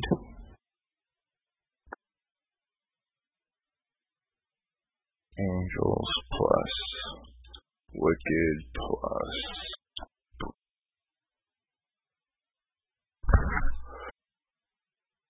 I'm sure that'll turn it up, but then I'll be able to copy it and send it over to my other computer.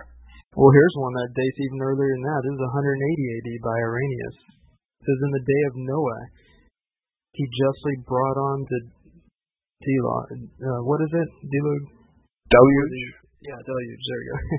For the purpose of extinguishing that most infamous race of men then existent, who could not bring forth fruit to God, for the angels who sinned had commingled with them. Yeah, right. So Irenaeus has that right then, because he wants to exterminate the Adamites, because the angels commingled with them. The Adamites, that the flood was to punish our race.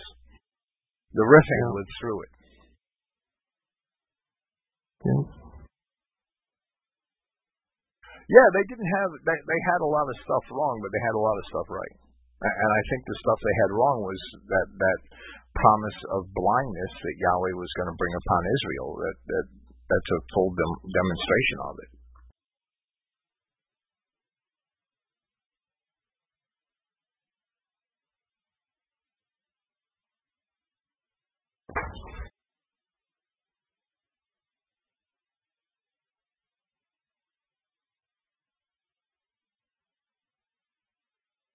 I had a nice little conversation with good old Charles H. Roberts, the writer of the book Race Over Grace. That's in opposition to CI. It didn't last very long. He was pretty fixed on his belief. He actually said that he looked into CI originally because he was considering it to be truth, but he didn't go into where along the way he decided against it. I guess, I don't know. But he was in seminary at the time, so. Well, that explains why he screwed up. Right. So he knew that for his master thesis, he actually decided to make it on a book or a writing against CI, and then his book derived from that. But yeah, I asked him straight out. I said, okay, so what's the biggest argument you have against CI? And his first response was, the word Adam does not mean to show blood in the face. It means it could mean a wide range of things from the red clay in which God used to create Adam, and so the first race was red people. Where did the white people come from? How did you get that? Well, my answer to that would be that first, the word Adam is used on several occasions in the Scripture, and the description in Samuel of David is one of those occasions, where it's used as an adjective, and it was interpreted by the King James translators and just about all other later translators as meaning ruddy. Okay? Second, the word Adam means ruddy because the word Dam, Strong's number 1818, means blood. And Strong didn't even go there in his definition of Adam. He didn't cite 1818, and he should have. Adam means ruddy because Dam means blood. It's very clear that Adam comes from the word Dam, to me. To any linguist, it should be perfectly clear. Now, the terms for red related to the word Adam simply came later. But Dam is the root word, and it's blood red. So we have Adam as ruddy, and then we have other words which also are related to that same concept. But the red earth is following Adam and not preceding it. Right. Words that derive from the root word's one thing, but it's hard to argue when you've got the root word. Well, right. Stating blood. Right, and Dam is blood. 1818.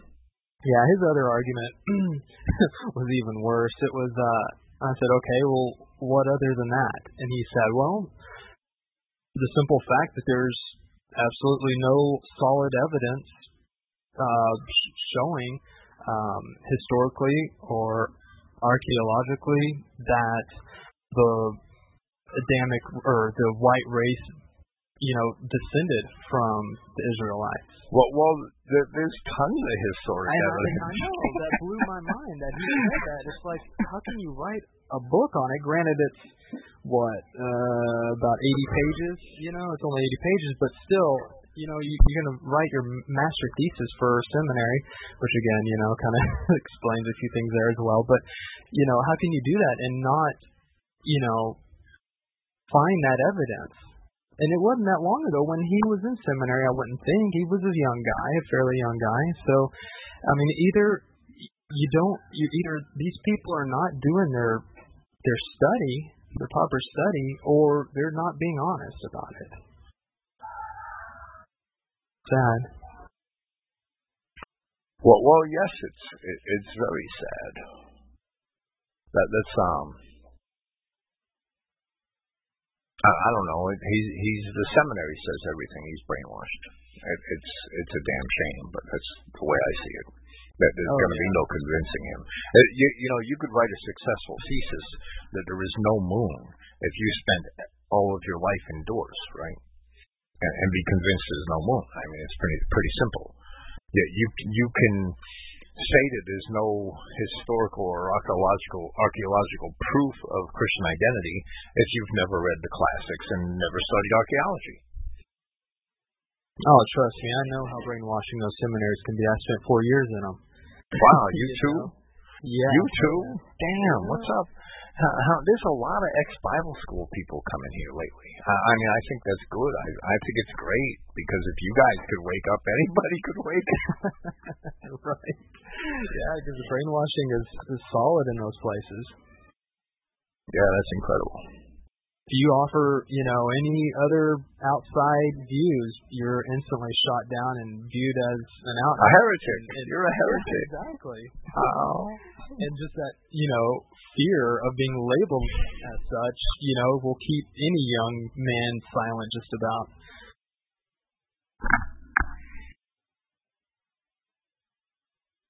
Yeah, that's funny. That's incredible, but it's sad. I think that's the way all our universities are now. I'm glad I never went to one. Yeah. Yeah, I know my boys won't be going to one.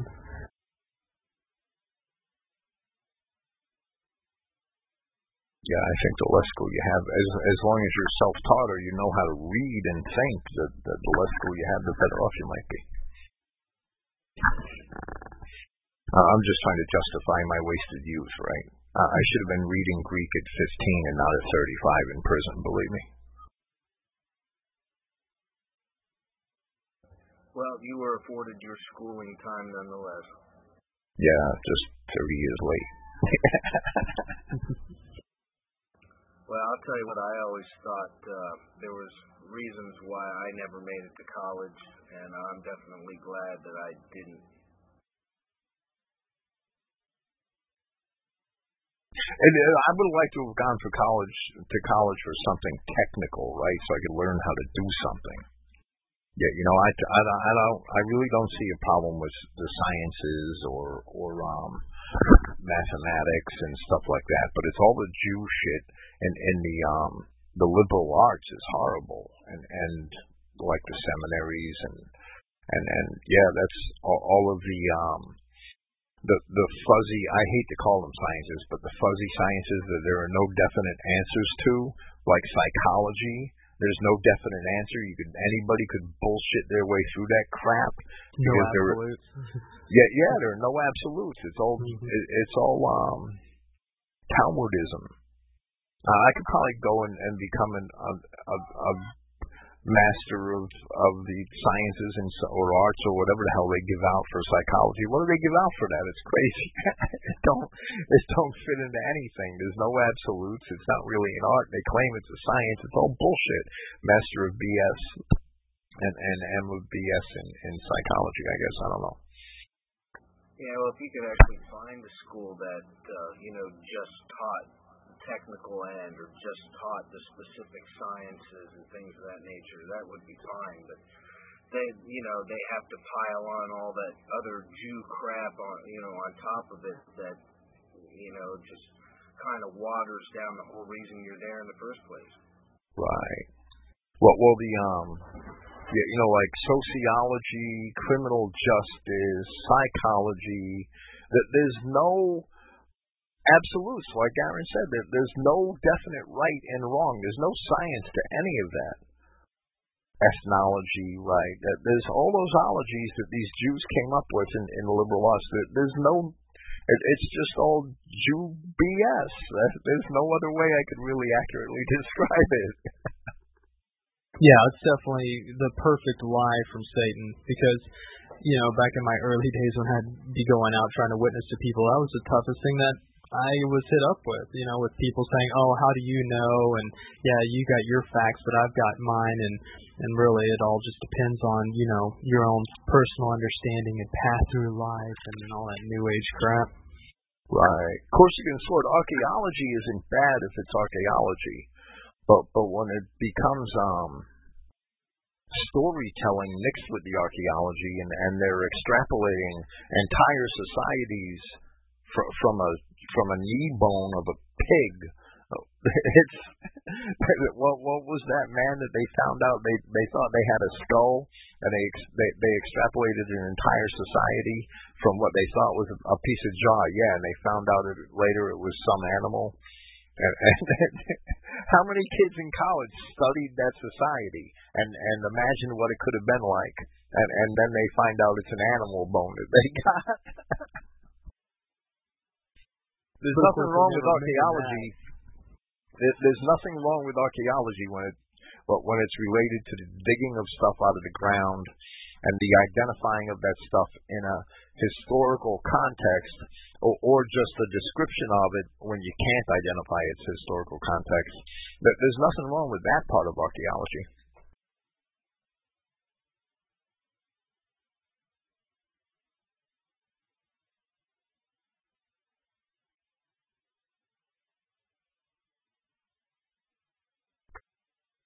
Yeah, they definitely trump up all types of fanciful stories to bring the funds in to help, support their next, event or dig or whatever. It's crazy what they keep coming up with, to get new funds and recognition to support their Jewish lies.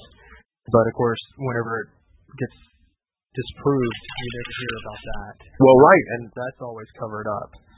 The biggest problem with archaeology since the Jews totally took it over, especially in Palestine, they've taken it over since the 1940s, right? They've controlled all the archaeology in Palestine. The biggest problem is that they keep digging and very little gets published. They're not publishing. They're not publishing a tenth of what they find. 50 years later, it's not published. Well, that and they keep people from digging over their period. I remember whenever I was over in Turkey, there were just mounds out in the middle of wastelands, out in the middle of flat land. You'd see these huge mounds. And, we're driving through the roads, and I was driving through the roads with my dad, and he's just looking over at it, and he's like, hey, Aaron, I wonder what's under that one. We'll never know, because they won't let us dig. Well, right. He was frustrated about it, because the few things that they have dug up over there have been beautiful, glorious finds, backing up the Bible. Christianity.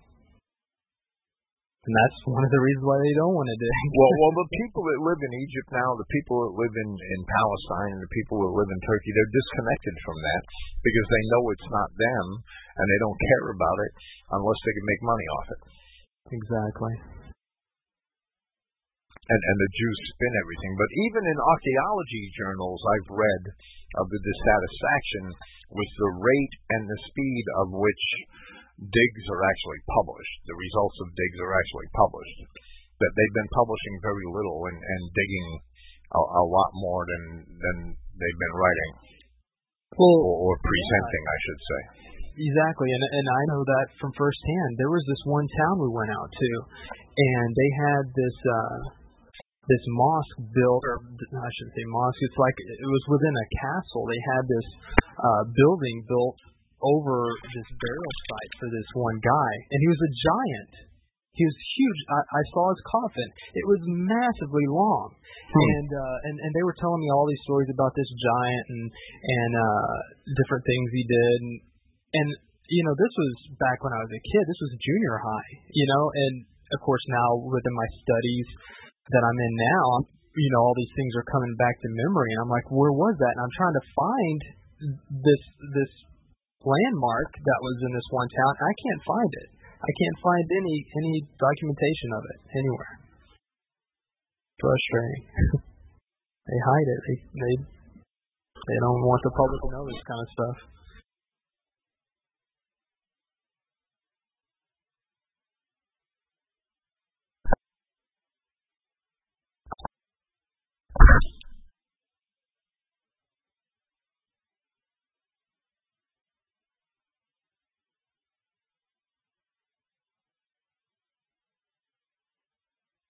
Yeah, the Chinese laugh at the out of Africa Jew theory because they know that they're not related to whites, and they know that whites aren't related to blacks, and none of them are related to blacks, and they know it's all bunk. The Indians too are in Indian. I hate to say Indian scientists as if they could actually have any, but yeah, the Indians are actually very much against it also. I think China in science is an oxymoron too, but they do have people trained in Western disciplines. Let's put it that way. One thing I did find interesting with India, with the beautiful multicultural environment I have to work in, there's some computer programmers that I've talked with up at my work, and they've talked about the hierarchy and the system over there, and how the untouchables are the people who are shunned and treated as slaves, and those are usually your darker Indians. And as you get whiter, you're treated with more respect. This is in India, right? Right. And their most revered holy, priest or whatever they're called, are white or have a white complexion. I thought that was pretty interesting. Well, right. I think that caste system was initially put in place because they began race mixing, and it was put in place to prevent it, and it didn't work. But they know that it's better to be white. That it's very clear.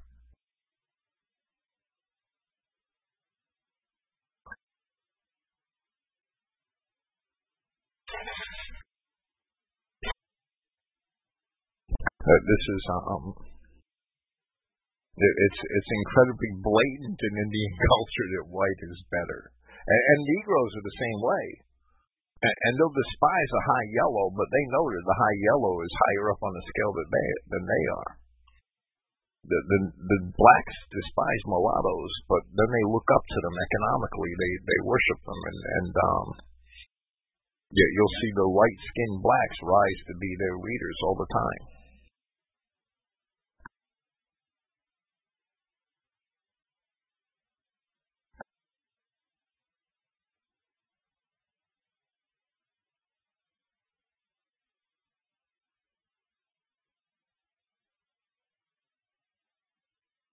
The Jews definitely know the benefit to getting some whiter skinned Jews. They've used it to their advantage, haven't they? Well, right, exactly. The Jews and their white skin, they fit right in. It's incredible. That they wouldn't be able to destroy us if we never mingled with them. Nobody would be able to destroy us if we didn't race mix. Yeah, and I'm sure they're, and I've thought about that with that probably being a dilemma for the Jews when it comes to the Asians and, over in China and all that, it'd be a little bit hard, wouldn't it, to go in and usurp power from them, being that it's a little bit more difficult to, to walk amongst them, and fit in. Right, but a lot of Jews have already mingled in with them. Yeah, I have no doubt of that. I had I had a picture on the Christogenea forum somewhere that I posted, and it was from a news article that somebody sent me, and it was a tall, hooked-nosed, Chinese-looking guy, and I named it Jaime the Chink and put it on the forum, and he was actually second in charge of the central bank in China. Oh, big surprise there. Now the top guy at the central bank of good night, Matt. God bless. The top guy in the central bank of China looked like a native Chinaman, right? But this guy was second in charge, and he had a big hooked nose and slanted eyes, and he was Chinese or he was a Jew, and he kind of looked both. It was pretty funny. Oh man, that reminds me. I found this video just screwing around on YouTube, just wasting some time.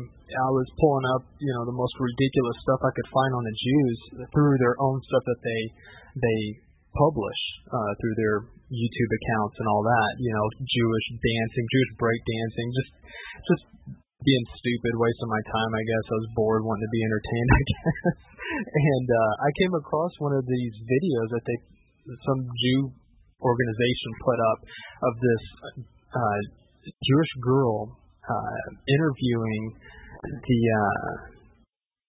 the Orientals because what was the thing? The Olympics were being held out there, and she was going around interviewing them to get their take on what they thought of the Jews.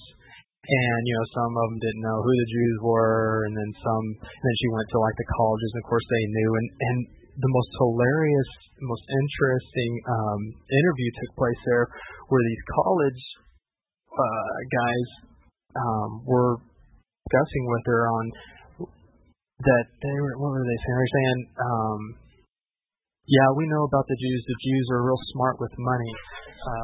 They're a lot like us, and they own most of the banks, and they have a lot of power politically, and they just started calling all this off, and it was hilarious because they were speaking the truth, and she didn't stop them or anything, but I bet she was a little bit uncomfortable as to where it was going.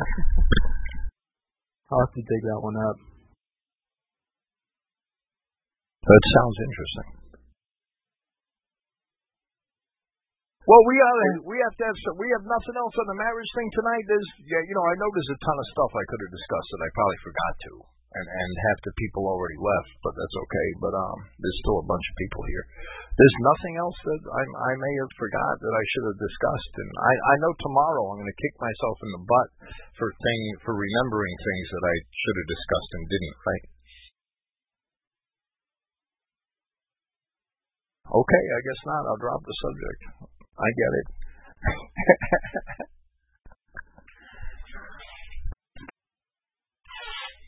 Robert? Yeah, I was just thinking about the Jew fro while you guys were talking about the jibing with the nose. That just cracks me up that you can have a white-looking person with the black hair. Yeah. Bob had to learn what a Jew fro was when I was in Pennsylvania last month. It is kind of amusing. I first heard the term from my son. I mean, we noted there were Jews when I was a kid that there were Jews with that woolly hair, but my son first used the term Jew fro in front of me. That's where I learned it from. I thought it was funny as hell, and once you see Gene Wilder, like Corsican Sword mentioned, then you know what a Jew fro is. That's funny. We just never called it that. We look at him and know he's a Jew, but we never called it a Jew fro, right? That's pretty funny. Yeah, it kind of shows you, though, that they have to be mixed. How would you end up with that? Well, right. It's definitely, I think, from their being mixed. White people shouldn't have hair like that. I've known some Irishmen and some Germans that were pure that had very curly hair, but not that stiff, kinky Jew fro look. There's a big difference. The Jew fro is almost Negro in its texture.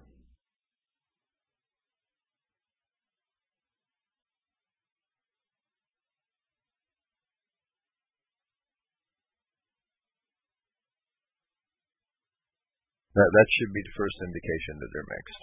Absolutely.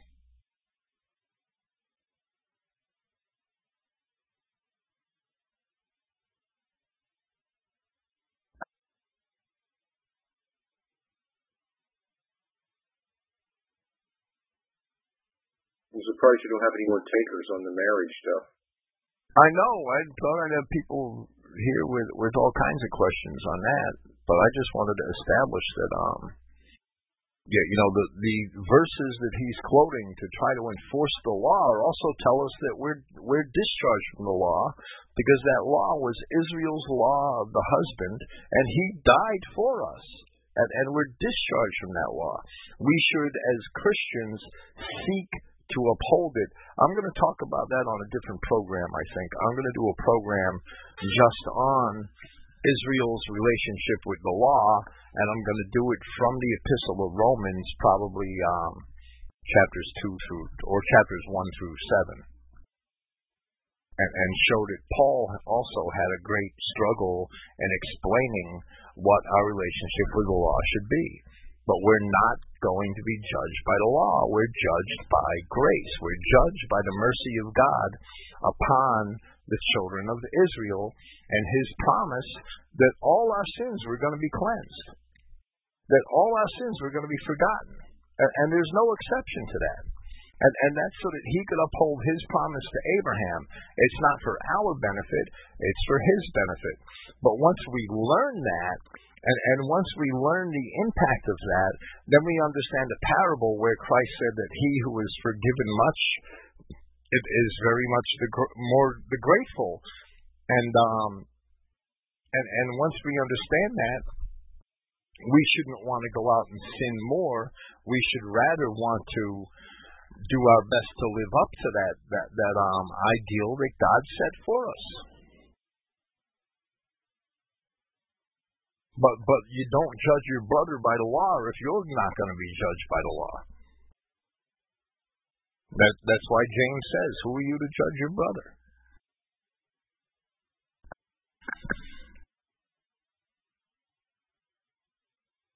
And that's the struggle Paul had with the disputers at his time, was that we shouldn't simply sin more so that grace abounds more.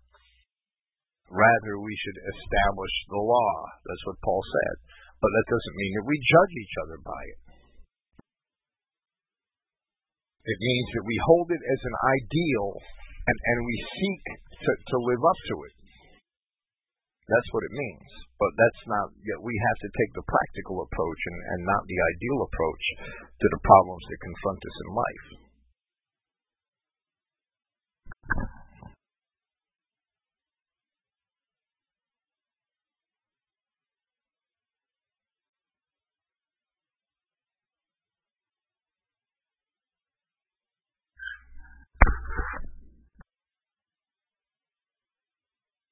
These people want to take the ideal approach and enforce it.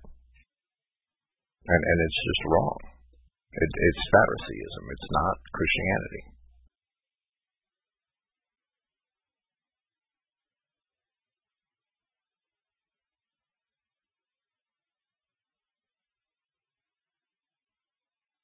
Okay, I guess I'm going to end this program, and thanks everybody for being here, and praise Yahweh. We could go to the open house.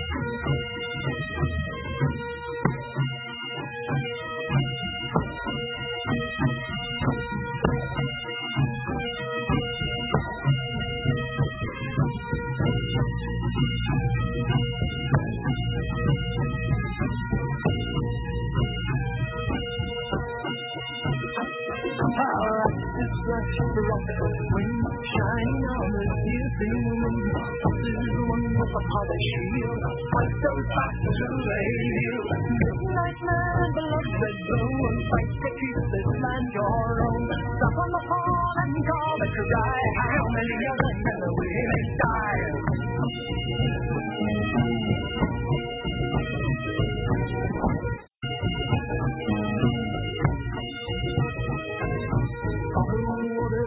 Your toe, make their yellow blood run cold. Fight until you die on the rock of force like God is hard to stop. Close your mind to stress and pain. Fight till you're no longer sane.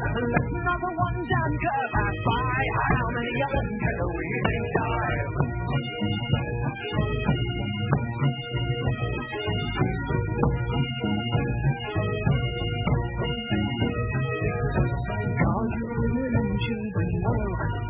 Back to hell, in the ways of a war, and they won't come millennium more. I use your shield and use your head, fight till everyone is dead. Raise the flag up to the sky, how many of them can we make die?